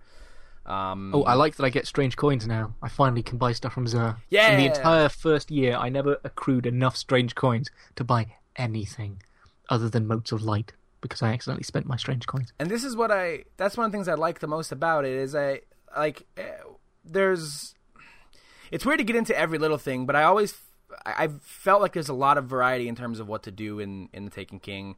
Once you get to the point of raiding, like for you right now, you're at the point where your light level is for raiding. You're not really going to increase your light level unless you raid, for the most part, which is just kind of the nature of it. That's fine. You played it a lot, and you've seen the game. The raid isn't going to be for everybody anyway. It isn't. I mean, I've watched people do it. It looks like fun if you've got the right group of people. Yeah. Mm-hmm. I do not have enough friends. Like, I could play it with strangers on voice chat, but it wouldn't be quite... Like, the fun looked like it came from the camaraderie, which you're just not going to quite get with randoms, which I get, but... That's, surprisingly... most of my raid groups have been 4 or 5 out of the 6 people have been people I know. And that might be why even, like, Taken King has been one of my favorite experiences, is because these 4 or 5 guys are mostly old friends I used to play WoW with, like, 8 years ago. Some of them I haven't talked to since then, and like everyone's kind of back here playing this, so like it's kind of raiding in the Taken King has kind of taken the place of me raiding in WoW with them, so like it's been really fun. And the raid is really fun for anybody interested in what the fuck Bungie's doing with MMO raids in an FPS. All the boss mechanics are super fun. The jumping puzzles are super fun. There's not a moment in King's Fall that I really think is bad. There's no cheese method. There's nothing crippling it. I feel like the ship jumping is a little bit... I love it. I feel like there's like it's a couple of steps too long. I love it. Yeah, it could be a little shorter. Once you know the trajectory of the ships, though, it's kind of... I could do it pretty... Yeah. It used to take me a while. Like, when first I did that, the jumping puzzles in the raid... for anyone who isn't aware, I mean, they're just little, like, platforming sections where... there's no killing, it's just your Mario. And I always loved the addition of jumping puzzles and MMOs when I was introduced to them with Guild Wars 2. And I loved them. I was so in love with doing those in Guild Wars 2, and the Halloween event in Guild Wars 2 was so fun. And in the raid, I mean, there was only a raid I did in comparison was Vault of Glass, and there was a jumping puzzle in that, but it was not really the same as the ships or the pendulums. The pendulums and like the pushing platforms. I don't know how to describe it. When you're going towards this exotic chest, there's these giant like spikes. That is that the ledges out of the wall? Yeah, the ledges part. Yeah. Those are always huge comic relief moments in the raid because somebody's always going to fuck up in some stupid way, and someone's always going to be the last one to make it, and it's always fun. After like even the 7th time doing it, it's still fun. I enjoy those. The ship part, I could agree, and in hard mode, there's no checkpoint in the ship part, so if you die, you start at the beginning no matter what. So you have to know where. I've just remembered the worst thing about the Taken King. Do you know what the worst thing about Taken King is, Bill? I'm not sure. The goddamned Hammer of Sol. Fucking Sunbreaker. Yeah, Titans. That's the one thing. I mean, we've been talking so much about the content overgloss and everything they've added on top of the game to make the grind lesser. Before we get into that, I do want to say I really like how a lot of the big named exotics are part of quest lines and not just the RNG. Like all of the big notable ones are most of them, honestly, except for the year 2 versions of year 1 exotics. A lot of the new big exotics are through methods that don't involve you handing in an engram, except for maybe the Supercell with Telesto and stuff like that. Like Black Spindle was an awesome. My line from an exotic engram. Which one? The Jade Rabbit. Oh yeah, that one is. There's like I think half of them aren't. But I like, because in year 1, like your best bets of getting exotics were like, well, fucking here we go, randomly from a Nightfall, from a raid, whatever. This you get Touch of Malice, Black Spindle, Bullion Gemini. Is Sleeper Stimulant a quest one or not? Yes. Yep. Yeah. Okay. No Time to Explain. A whole the sword. There's a hand cannon one. I got a hand cannon one from a quest line, I think. I got an exotic hand cannon from the Gunsmith quest called Ace of Spades. There's just so many different ways to get exotics now, and it's nice because I have more exotics than I ever had in my life playing Vanilla Destiny. Well, I didn't get a single one, so I popped that trophy. I had maybe one when I went into year 2. I think I've now got 4 because I keep dismantling them. I've got my Jade Rabbit, a glove, my fancy sword, and a rocket launcher I just got. Nice. Truth? I think so, yeah. So that's one thing I wanted to mention before we get into the subclasses and whatever else to finish it off. And then let Abby stop eating. It's a long snack. I'm still snacking. I'm snacking while talking. Yeah, they added 3 new subclasses into the mix. All 3 of which people have unanimously liked amongst their respective mains. Amongst people that use them. Yeah. The most notable one is the Titans Sunbreaker subclass, which includes the Super Hammer of Soul, which is just reckless. Too much. It's just fucking reckless. It's the biggest goddamn nerf. It is almost as bad as the bucket in Splatoon. Mm-hmm. No. Yeah. Well, which every time there's an update for Splatoon, I read the patch notes to see whether they've done anything to the bucket. They keep buffing the bucket. They keep buffing it? They keep buffing it. Admittedly, only like specific situations, but they never nerf it. It's always getting like slight increase to armor damage or something in like boss situations or whatever. Like, guys, please nerf it. Never gonna happen, man. I really like the way that you unlocked the new subclass for the Warlock. At least I don't know what it was like. For yeah, I did the Hunter quest and the Titan quest to unlock them, and they're pretty cool. Whilst I remember, my brother asked me whether he should buy Taken King, and I said, if you have someone to play through, because the story still doesn't make much sense if you don't play the first game and the DLCs. Like, a lot of stuff happens that is still making reference to that. If you don't have someone to play through that, it's going to be just as painful, I feel, to get through those repetitive missions in year one. It's made a little bit better by improved bounty tracking and quests and things and quest tracking, but the missions are still the same. You're still going to have to get through that slog.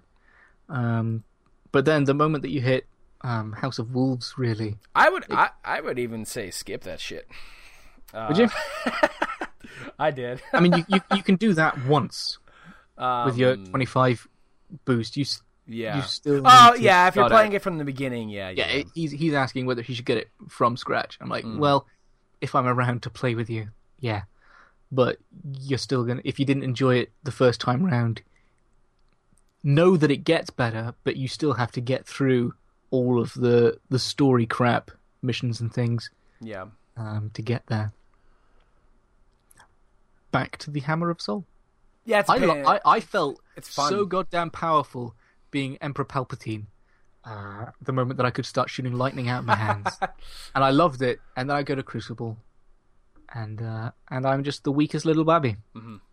Yeah, because nothing can harm a dude throwing hammers at you. The best counter for the Hammer of Soul is Gunslinger kills in one shot. I'd say the best counter to Hammer of Soul is to kill yourself. Don't let him have the So I've actually been rolling Gunslinger instead lately. What is that? Stalker. Oh, that's a hunter. Yeah. And I just enjoy it more. I've been enjoying it. I enjoy the Night Stalker. The new one for Hunter, Night Stalker, has a bow, and it's really good for doing strikes and any kind of PvE type stuff. That's the one that locks people in place, right? Yeah, and it tethers them all and links them all up through a thread, and there's perks that everybody who's tethered by that gets hit. That when they get hit, all of the damage is shared across them all, and it doesn't split. It gives them all the raw damage. So when you have a large pack of ads or something, you drop that in there and you throw in a grenade and whatever else, everything just explodes, and it's so fucking satisfying. I still get overjoyed when I'm able to do that. Here's a question I have. Yeah. Warlock only has 2 subclasses in my mind, because Sunsinger or whatever it's called is atrocious. I hate it. Anytime there is a bounty that requires me to use it, I'm disappointed. Are all 3 of the Hunter and Titan subclasses decent, or is there a duff one in every class? There's really no bad one in Hunter. People don't use Arcblade as much as they used to, but it's still fun to use. Titan Striker, nobody uses that piece of shit. Just period. People use either Sunbreaker or Defender, because Defender's Bubble Shield can buff you with Weapons of Light, which gives you a huge damage buff in the raid, and anywhere really, strikes, whatever. Anything. So which is the one that's the Havoc Fist or Fist of Havoc or whatever? Striker. I still get killed by that a lot. I mean, people probably use it in PvP. I guess it's more useful than the bubble, typically. Yeah. But as far as Sunsinger goes for Warlocks, it is quite useful in certain aspects of the raid and certain aspects of certain Nightfalls. I guess the self-revive is probably the only useful thing. Yeah, and especially in the raid, if you're a Warlock and you go down, in the hard mode raid, rather, because there's no reviving other teammates in the hard mode raid. If you die, you're dead. Unless you could self-revive, which can be really helpful in certain, like if you have the boss almost dead and you go down and you need that extra bit of damage, you can self-revive and stuff like that. There's uses for it, but typically a lot of people have been running with the electricity. What the fuck's it called? Stormcaller? Stormtrance or something. Stormcaller, something like that. And to take down ads, because it's a really good super for clearing out packs of enemies. Yeah. But yeah. I'm not too sure what else I can really say about it, aside from that, if you haven't owned Destiny before and you're interested in playing it, and you maybe have some friends who are interested too, and you're looking for a good shooter to play with people, and even if you don't have friends, if you want to be like, because one thing I think, I don't think Bungie did it on purpose, because I'm not going to give them too much credit for a lot of the shit that they pull with Year One. But what ended up happening as a result of there being no matchmaking in certain areas, and what happened as a result of there really being no group making tools whatsoever in the game is, and if they did do it on purpose, well, good on you. They could probably look at me and tell me they did it, but I won't believe them. Is that it created a community that requires you to be a part of it, opposed to like, because when I look at other games like this, like Diablo or like WoW, a lot of WoW's big pieces of content at endgame have matchmaking now, and they didn't back in the day. And one of the things people miss a lot from vanilla WoW is the necessity to find people yourself. Was a big part of WoW back in the day. It's an old, outdated mechanic, like in terms of being for usability purposes. Like the idea of trying to find in WoW's days it was 40 people and not 6. So I mean it was still you had to make a guild for that. You couldn't just go and find a pickup group for a 40-man raid. But people miss the idea of like being a part of a community, which doesn't exist in WoW. I mean, you can go do the LFRs and looking for raids and the matchmaking stuff, and nobody talks to each other, nobody gives a shit. You enter it, you do your shit, you do it badly if you want. There's 25 people in there, who gives a fuck? Nobody talks, nobody cares, and you can certainly still find that in WoW with the harder raids. But what I like about what happened with Destiny, and like I said, I highlighted that was on purpose because there are some oversights in there, but the necessity that exists, like I did the Touch of Malice quest line this week, which required me to find people to help me with the final quest, the strike before it, and getting my last calcified fragment. And none of my friends were on, so I had to go and I used Destiny LFG. And the communities that rose up around the game, in terms of the Fireteam subreddit and DestinyLFG.net, like I met a dude. I played Destiny 4 hours with a dude from Austria 2 days ago, and I'll probably play with him again. He's on my friends list. I never would have Why didn't you invite me? This man out. I don't think you were awake. Yeah, that's probably true. Bill goes to the Austrian guy. And like I never would have met this guy or talked to him without that. And that's the same thing that used to happen to me with World of Warcraft back in the day. Like I made legitimate friends in WoW back in the day. Every year since maybe Mists of Pandaria of me playing World of Warcraft, I've never met a new friend in that game since. And it's the conversation surrounding the Destiny community when you go to the Reddit or you go to the NeoGAF thread or you go to the LFG or you go to anywhere, or the PS4 community, it doesn't just involve what is typically discussed in an MMO subreddit, like, oh, best stuff to use, this or that, or, whoa, Blizzard sucks, this dungeon's cool.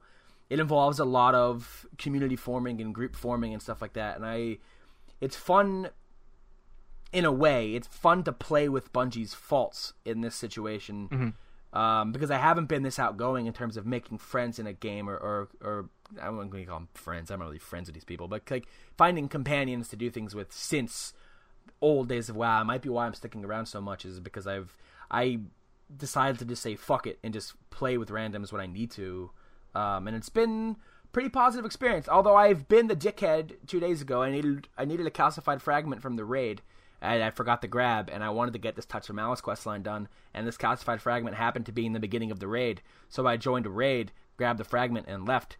Kind of a dick move, but I didn't feel like doing the raid with those people. They seemed nice, but I wanted to get my fragment. But yeah. I can't bring myself to do that. My only experience of that is when we were doing the Void Sword, where you were like, "Oh yeah, I'm going to ask someone if they want to." Oh, look, someone actually wants to do it. Yeah, that's the other thing. That is the only thing that I've used it for. And whilst I feel like that went well, if you weren't there and I was doing it purely with, I guess, 2 other randoms in that situation, or 5 other randoms in a strike situation, I wouldn't be able to cope. I can understand that. I don't think I'm ever going to get a raid done, which sucks, but it means that Bungie's got to make more stuff for me to do. I mean, if you ever want to do it, now that the hard mode and the normal mode exist, I could do both of them on the same character, and I can get stuff for both. Especially now that everybody is higher level. There exists a subreddit called Destiny Sherpa. I don't know why it's called Sherpa. No idea. But it exists. Because he's probably leading you through the raid. Is that what a Sherpa is? Well, the Sherpas are the ones who lead you up Mount Everest, aren't they? Oh, that makes sense. Never knew what the word Sherpa meant. Thank you, Kinross. Destiny. No, that's good. No, I'm not saying that in a sarcastic way. I'm glad I know it's Sherpa Man. I thought it was some stupid word made up for Destiny. Where I'm gonna be honest. I'm gonna be honest with you. It's just, I didn't realize it's been 40 minutes. Well, has this been 40 minutes on Taken King so far? Evie's been half live tweeting us playing. It's like recording Permadeath podcast right now. Kinross and Bill have been talking about Destiny for like 20 minutes, and I'm just sat here snacking. It's been like 40 minutes now. OMG.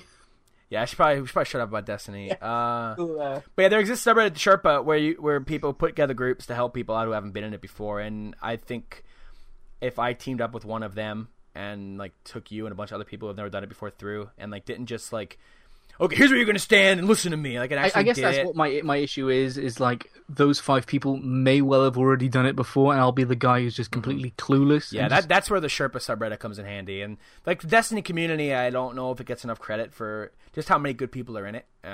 Because I know the game gets shit on a lot, but I don't know how the community is perceived. There's lots of toxic people. There's gonna be in any big game. But there's a lot of really good people that you meet randomly. I mean, I didn't know there was a community. It exists. And that's what I think. They can say that they can take credit for it all they want, but the community that exists on Bungie.net and Reddit is huge, and just it's an outside of the game community that I haven't seen for a game in a while. And it's because Bungie didn't really include it in the game that it exists to such a necessity, and that it formed one of the best things about it. But so I don't know. Yeah, buy it if you haven't played it. If you want a game to play with people, it's good. A lot of value in it, a lot of content in it now, which I couldn't say a year ago. Yeah, one of my favorite experiences of the year. Had a lot of fun so far. So what else have you been playing, Evie? I don't know if she's here right now. She might not be here. Oh my god. Oh, there you are. You're right there. Yeah, I've just been reading fan theories about Life is Strange while you've been doing your thing. Fair enough. I mean, I thought maybe I should every now and again be like, "You're right, Abby," but I figured that you'd probably just do something else for a bit. Yeah, that's pretty much. Anything interesting on the fan theory front? Have they explained explained why the storm didn't go away? No. No. Did they explain why any of it mattered? No. Okay. Get on it, fans. Are we doing questions this episode or no? I mean, we did say it's going to be a long one, but we also said we're not going to have one for a while. So I feel like we should, and I can just put an annotation at the start saying when the questions start, so that people can listen to the questions and then go back if they want to. Okay. Maybe try to keep the answers not super detailed. I mean, I don't mean that as in don't give them thought. Goodness, Bill, how rude. But we'll just not have a situation where we ask what our favourite genre of music is and then suddenly start talking about it for 20 minutes. Yeah. Is that what happened? I don't think it was 20 minutes, but Bill was like, oh, what an easy question. 10 minutes later, what a brilliant question.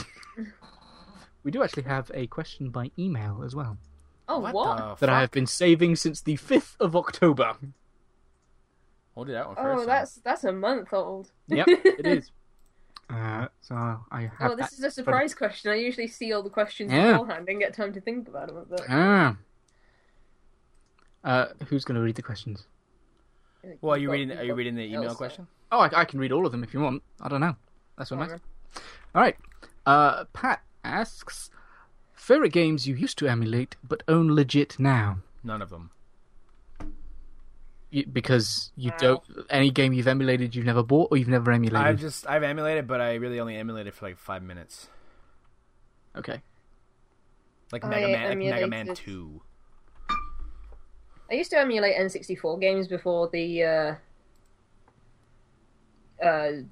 Virtual Console was really a thing. Mm-hmm. Especially when the Wii U didn't have any N64 games, and I was like, man, I really want to play Majora's Mask pretty bad right now. So I emulated that, but now I own the 3D version, so... I emulated Pokemon White when that wasn't available in Europe, so it came with an English patch that only translated some stuff, so played it through until you got to the Ferris wheel, and I had no idea what was going on.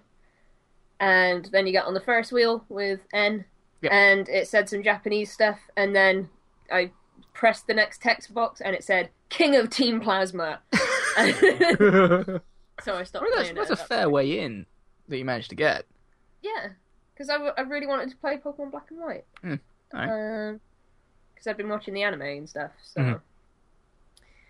and that's pretty much it in terms of emulating. Like, I'm not too big into it. I briefly emulated Majora's Mask, which I do now own. None of these count as favourites, really. Super Mario 64 I did, obviously, so I could Let's Play it, because I didn't have a... Yeah, I was going to say, when we did the coin collecting things, I emulated Mario 64 then. But you already owned it. To record it, but I own that game like 5 times now, so... I don't own it on N64, I picked it up on the Wii U. And Pokemon Silver. I didn't know it was emulating at the time, I will say. My dad just said, "You like Pokemon? Here you go. It's a new Pokemon." I'm like, cool. And I think I played through all of Pokemon Silver and then ended up getting Crystal for the Game Boy Color. So does that count? If not, I bought Soul Silver. Heart Gold even. If I upgrade my PC, I'm tempted to emulate Xenoblade Chronicles for the Wii, because you can install like HD texture packs that make the game look awesome. I hear that's ended up fairly stable now, but I'm not convinced. I imagine there are points where you will get slowed down regardless of how good your computer is, because there are points where there's like 20 Mechon attacking you at once. So I wouldn't class any of them as favourites, though. Everyone knows how I feel about Super Mario 64. I love it. Wrong, but... I love it. It's a meta. Just not of my time. See, it was of my time, and that's. I suppose it technically was of my time, but I didn't play it then. Anyway, Monsieur Daniel Hong returns to form with 2 questions. The first of which is, if you could meet and have a conversation with anybody in the gaming industry, who would it be? Todd Howard. I knew that. Yeah. Or, I don't know if I could pick between them. Shigeru Miyamoto. One of the two. I would have probably said Miyamoto or Ayano. Or if I could, like, completely destroy time, Satoru Iwata. Well, First yes. choice, If anyone, Iwata would have been amazing. But if I could have time travel powers, potential plausibility that I could someday end up randomly talking to Miyamoto or Aonuma. Aonuma would be cool. I mean, we've been in the same room as Aonuma. Yeah. Which was cool. I was like, oh my god. We've been playing Go-Go Nihon. I'm bringing that in now. Game we played. I'm replaying the 2015 version of Go-Go Nihon with Ebby. Plug. 3.5 hours into this podcast. Plug. We did this wrong. Yeah. I'm not sure. There's got to be someone. That Bill would want to talk to Bill Trinan. What's it like having the same name as me? Probably. Is that what Bill would say to Bill, or what Bill would say to Bill? Probably just Jeffrey. Bill would say to Bill. Probably Jeffrey Kaplan. He works at Blizzard. He was one of the lead designers on WoW up until was it right before or after Wrath of the Lich King he left and started working on whatever their next thing was, which ended up becoming Overwatch. Was Lich King when it started, like after Lich King's thing started to go down? Lich King was the game in its user prime. base wise. Cataclysm is when I I thought Cataclysm was its highest point. Everybody was excited about Cataclysm. I was excited about Cataclysm. I didn't even play one. Everyone was excited about it, and then everyone just kind of shit on it as it was out for a little while. I don't really remember. I didn't play the end game as often in Cataclysm as I did other stuff. I personally didn't really care for a lot of the stuff in Lich King. A lot of people were really into it. I thought Northrend was garbage. People get on my shit about that. I really hated leveling up through Northrend. It just ruined. I just didn't care. I didn't really have as much investment in Arthas as a lot of other people did. You know what pissed me off about WoW? Is that everyone who had played WoW for a while at that point was talking about this, like, Battle for Undercity event thing. And I was like, man, that sounds like so much fun. Too bad I'll never get to play it. Yeah. What was that? I don't know. It was like one of the end events of one of the expansion packs before I started playing. Okay. Yeah, that's... Where you were in like the Horde's main town, I guess. Yeah, that's one of the things with MMOs and stuff like that. Even Guild Wars 2 had a lot of temporary events. It's like all this cool shit that just goes away then, and you don't ever get to see it again. All that time spent Tell you making what. the content. And then... Token Rambo, the like online browser game that I've been playing, is so bad for that because there's an event out right now, which is where you have to collect 40,000 beads to get one of the new swords. And I took a couple of days off to edit some videos, and I'm like, there's no way I'm going to get 40,000 beads before the event ends, so there's no point in playing it now. Yeah. It sucks. But Fucking games. That's an answer to a question we weren't even asked. Yep. Makes sense in context, though. So you'd meet the Blizzard dude. Yeah, I like to talk to him, because he is, and ask him, like, yo, could you please go back and work on WoW? I don't know. I think that after the advert that will be Warcraft movie, I'm excited for that. after that, I think that WoW is probably on the way out. Nah, I don't think that. We'll see how many people the movie brings in. I mean, I don't think the movie will necessarily bring people to the game. I think the next expansion pack... I think that the movie will bring... Well, not necessarily bring in new people, but bring people back as they feel like... I mean... this is how it felt to play WoW. Warcraft type in general, yeah. I mean, then they have the new expansion they announced, Legion, which looks pretty good. That'll probably bring in people around the time that launches. I mean, they announced they're not going to be announcing their subscriber numbers anymore, and they're at one of the lower points they've been at in a while, but it's funny...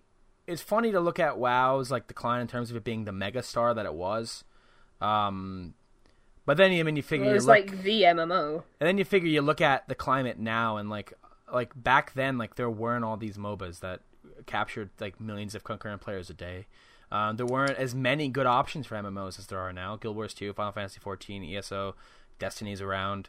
Diablo 3 is cannibalizing their own players, and Overwatch and Counter-Strike and all these other games that have suddenly bursted out with millions of concurrent players. I mean, like back from like 2006 to like whenever WoW started declining, like as far as online games on the PC goes, like MOBAs weren't big. MMOs that were coming out were labeled as WoW killers, and they all sucked, like Warhammer and Age of Conan and all these other shit that was coming out. So like WoW had its time to dominate. Like games are going to decline, and like I think WoW still has a good amount of time left. It's still, even like, oh man, WoW's dying. It still has the most players out of any MMO in the market. Like, as far as a pay-to-play one goes, it still has like 5 times more than Final Fantasy 14, which, I mean, everybody who says that game's so successful, and it has 5 million subscribers. No, it doesn't. It has around 1. It has 5 million registered users, but they aren't subscribers. They've released that in their financial notes. Nobody reads those, though. I'm a WoW fanboy at heart, so I'm going to defend it. But I always like it. I like Final Fantasy 14, but I always like it when people kind of like shove that game in WoW's face. Like, look what it's fucking doing. But it's pretty boring at level 60, and it doesn't have as many subscribers, no matter what you say. Still. But I think it's on its way out as being the dominant MMO in time. But I think it's only a matter of time before that game goes free to play at the end of its life, and then it's going to surge again. Because it's World of Warcraft, and it has a pedigree that is unmatched in the MMO scene. Sorry about my WoW rant. It's my own fault. It's my own fault. I will take the blame for it. Next question.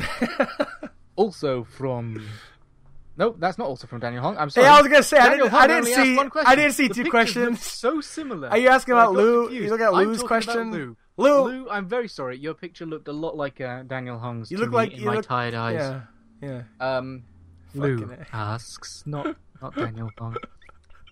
Lou, Still, thank you, Daniel, for submitting a question. Lou, you look Sorry, like an anime Lou. girl. Before we move on, Daniel, thank you for backing me on Patreon. I haven't said thank you to you yet, so I'm saying thank you to you in permadeath. That's celebration. Because I thought Bill would do something crazy, and I wasn't disappointed. So Lou asks,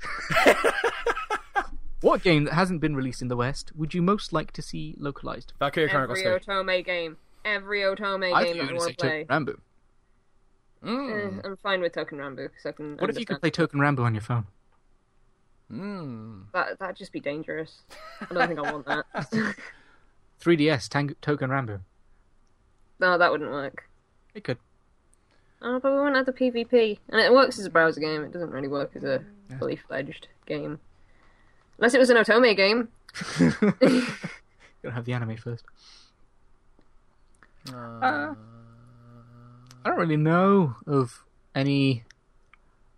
Like I'm very much only aware of games that are out. Wait. Oh wait, no, it is getting a release. I was gonna say Pokken. Also, Story of Seasons, which wasn't. Was it Japanese? I guess it is. But that came to the West in the form of America, and we're getting. Eventually, it's coming. I'm so pleased. I see it one day. Right, mine would go in stages. Mine would be they would have to first port a bunch of the games that I want to PC, and then they'd have to release them in the West. Because all of the Amnesia games that I want to play are on the PSP and PS Vita, so that needs to be on a PC first. Or PS3. Or PS3. Something, just so I can play them, because I want to play them so bad. Is that Arslan game getting a localization? Oh, okay. I didn't know if it was. You better believe it. Even if it wasn't, I'd just buy it in Japanese. I don't need to understand the story of that. It's a Warriors game. Oh, okay. Yeah, I don't think there is anything, really. Dragon's Dogma Online. That's mine. Can you just use your choice to make Kamigami no Asobi happen? Yeah, I would if the anime was better. As someone who is very into mythology, that anime annoyed me. Maybe the game's better. You don't know. Maybe it is, but similarly, if I gather correctly, if I'd watched Amnesia the anime, I wouldn't want them to localize the games. So yeah, when they announced that they were right, the Amnesia anime is awful. When they announced that they were localizing Amnesia anime, I was like, I was like, oh no, I'm gonna buy it just to play it and sort of have a laugh at it because it's really bad. I've played 3.5 routes out of the 5. And they're so good. I've had so much fun playing that game because it's like a proper mystery romance game. I'll tell you what I want localized. Diabolic Lovers. No! Because that's one of the ones that's most likely to happen because fucking Diabolic Lovers is ridiculously popular for no reason. And it is probably going to be like Amnesia and it'll be amazing. I don't think I'd play Diabolic Lovers, to be honest. I would buy it for you. Play it, you must! You'll be compelled by virtue of it being a gift. I know, I'll feel bad, so I'll be like, oh god, guess I'll record it. Yeah, mine are all like visual novels and stuff. Like I just want, cause I'm in such a visual novel mood, but there aren't many that are actually from Japan that I want to play. Like Clanad's getting a release eventually, one day. I mean, I'll admit I feel the same, but I don't have the patience for super long routes, so basically Go Nihon and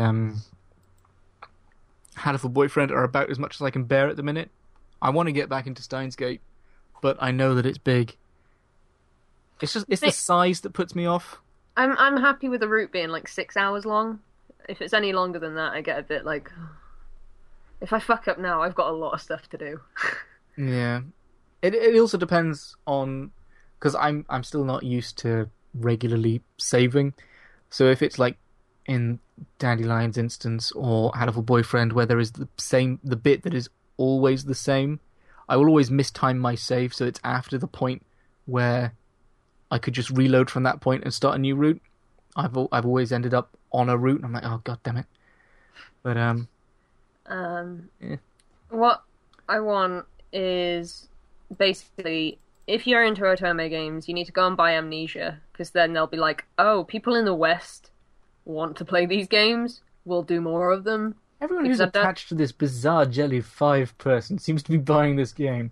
You know what? Next time they release a game, I'm going to ask for a review copy. I'm going to do it.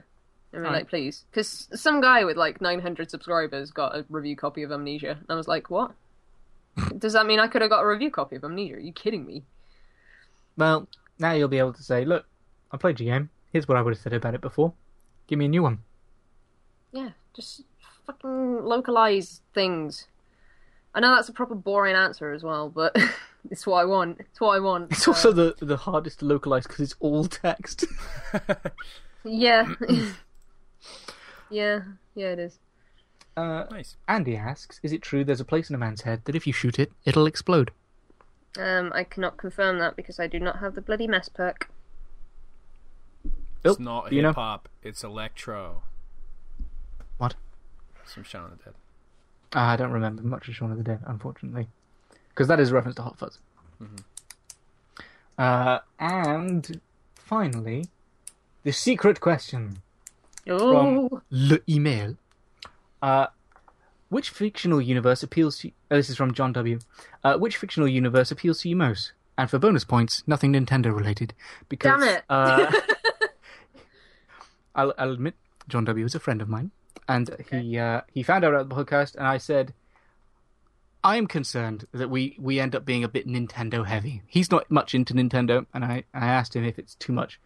And this is his response. So I guess there is occasionally a lot of Nintendo. That is why there is an extra challenge. But it's what we play. It's what we have fun with. So yeah, you guys are the Nintendo folks. More so than me. Well, too, but I mean, not as much as you guys though. true. I'm diversifying. Ebby's diversifying. But they're still. I don't have a problem with that. But you guys are more into the That's what you do. Nintendo stuff. I mean, I'm the only one who could talk about Xbox One stuff. There's just nothing I want to talk about for it. So, Mass Effect. I mean, you could give a Nintendo one. You just not get the bonus points that we apparently keep track of now. Was Pokemon, obviously. Which one? White version? I don't know. Because they all seem to be like the red and blue. You just get Kanto. But if you go, if we go like later on, yeah. I see what you mean. But if you're in like N X is in and Y, White, then though. N is in Pokemon White though. True. So that's why I would pick Pokemon White or Black, whichever you prefer. But I'm gonna try and pick a different game. So okay, so we'll give Abby a half hour. Let's talk about Destiny some more. I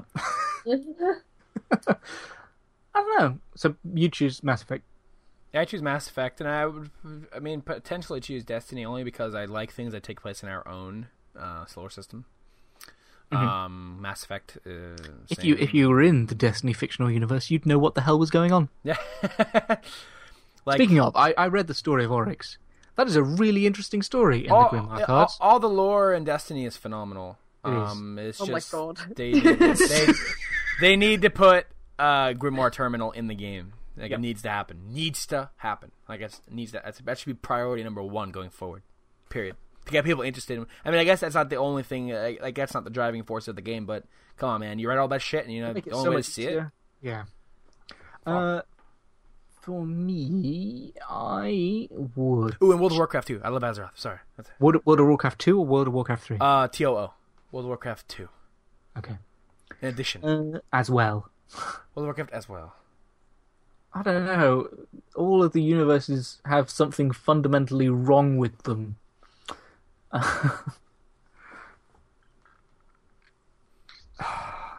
Because the problem with this question is I don't figure if I'm in this universe I am the hero of the universe. I am me in the universe. So if I was to choose something like Halo or Mass Effect, I'd be like, I'm dead. We're all fucked. So I'm trying to think of a game where I could do well. I mean, aside from the dragons, I could probably do well in Skyrim, but vampires, Draugr, wolves. If I stay in my village, I'm fine. The thing is, it's established in Skyrim that people don't live very long in Skyrim because of all the monsters. Because when you marry someone, basically in that game, when you marry someone, they basically explain we don't usually do the dating thing. We just see someone we like and get married because we don't live very long. So well, damn. Oh, you're dead. Oh, God damn it. I'm gonna do it. I'm gonna say this answer. All right. Fallout. I'd be dead, or I'd be stuck in a vault that was all fucked up or something. But Fallout. Scavenging's cool. I like it. There you go. Nothing wrong with that. You could be you pick Drive Club and be a guy on the sidelines. You won't die there, Kinross. Sorry, what was that? You could pick Drive Club and be a guy on the sidelines. I'm pretty sure I almost killed one of those guys.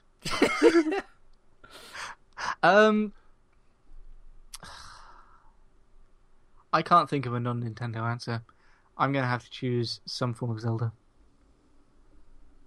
Would you be Lonk? No, I would not be Lonk. Just because I feel like that series... I mean, it could be outside of the game. It depends if you lived in the era after Ocarina of Time, where the hero vanished and Ganon... Everything goes to crap. Ganon somehow flooded the world. Well, Ganon didn't. The goddesses did, because the people asked for it.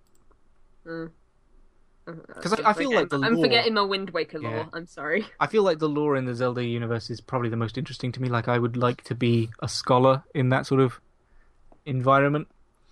So I'm just going to go with that. Generic Zelda. I'll be in Zelda U. I've got a cameo. Look for the bearded guy. Alternative answer, Animal Crossing. I don't even care about bonus points. You ain't dying there, that's for damn sure. No, I'll just get to live my life and pay my mortgage by digging things up out of the ground. And all your friends leave when you sleep for too long. So, what a refreshing 6-month nap. Oh, all my friends are gone. Or Firefly. In the Animal Crossing universe, I can have a very big house and not work very hard for it, so... I don't know, digging all day is quite hard. Oh, not in Animal Crossing, though. That's true.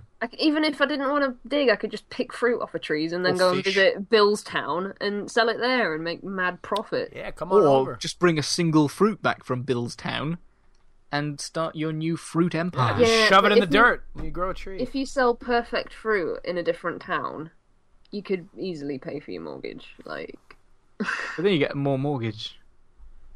Yeah, but you could easily just... You're making me want to play Animal Crossing, which is stupid because I play it for a month and then I'm done. Every time I'm like, I want to play. I just remembered a game that I bought. Oh? I bought Happy Home Designer. Oh, yeah! I haven't played much of that. I finished it. I'm saving it for the plane. I finished it the day I bought it. Yeah. And I haven't touched it since. You might That's want all I to have to say get your about new that. set of Amiibo cards. You might maybe. That's an interesting Which are on the way. So. Cool. Well, this is a long one. Yeah. It's about just over 3 hours. Ish. Oh, that's actually not as long as I thought. 40 minutes of it is Destiny. It's alright. I wasn't here for most of it, so it's fine. Except for the people that come here for you. I don't think there are any of them, to be honest. Yeah, that's probably 1 or 2. That's generous, with just 1. Thanks. For solely I'm sure there's more than that. Well, I hope people come here for all of us. Yeah. And our cohesion as a group. I mean, yeah, if they came here for just one of us, it'd be kind of a mess, you know?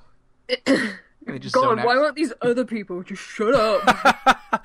I'm willing to bet that there will be several people today who really wish we'd shut up instead of talking about Destiny for 40 minutes. Well, it was a long time coming talking about that. And it was kind of I didn't really know where to begin talking about it.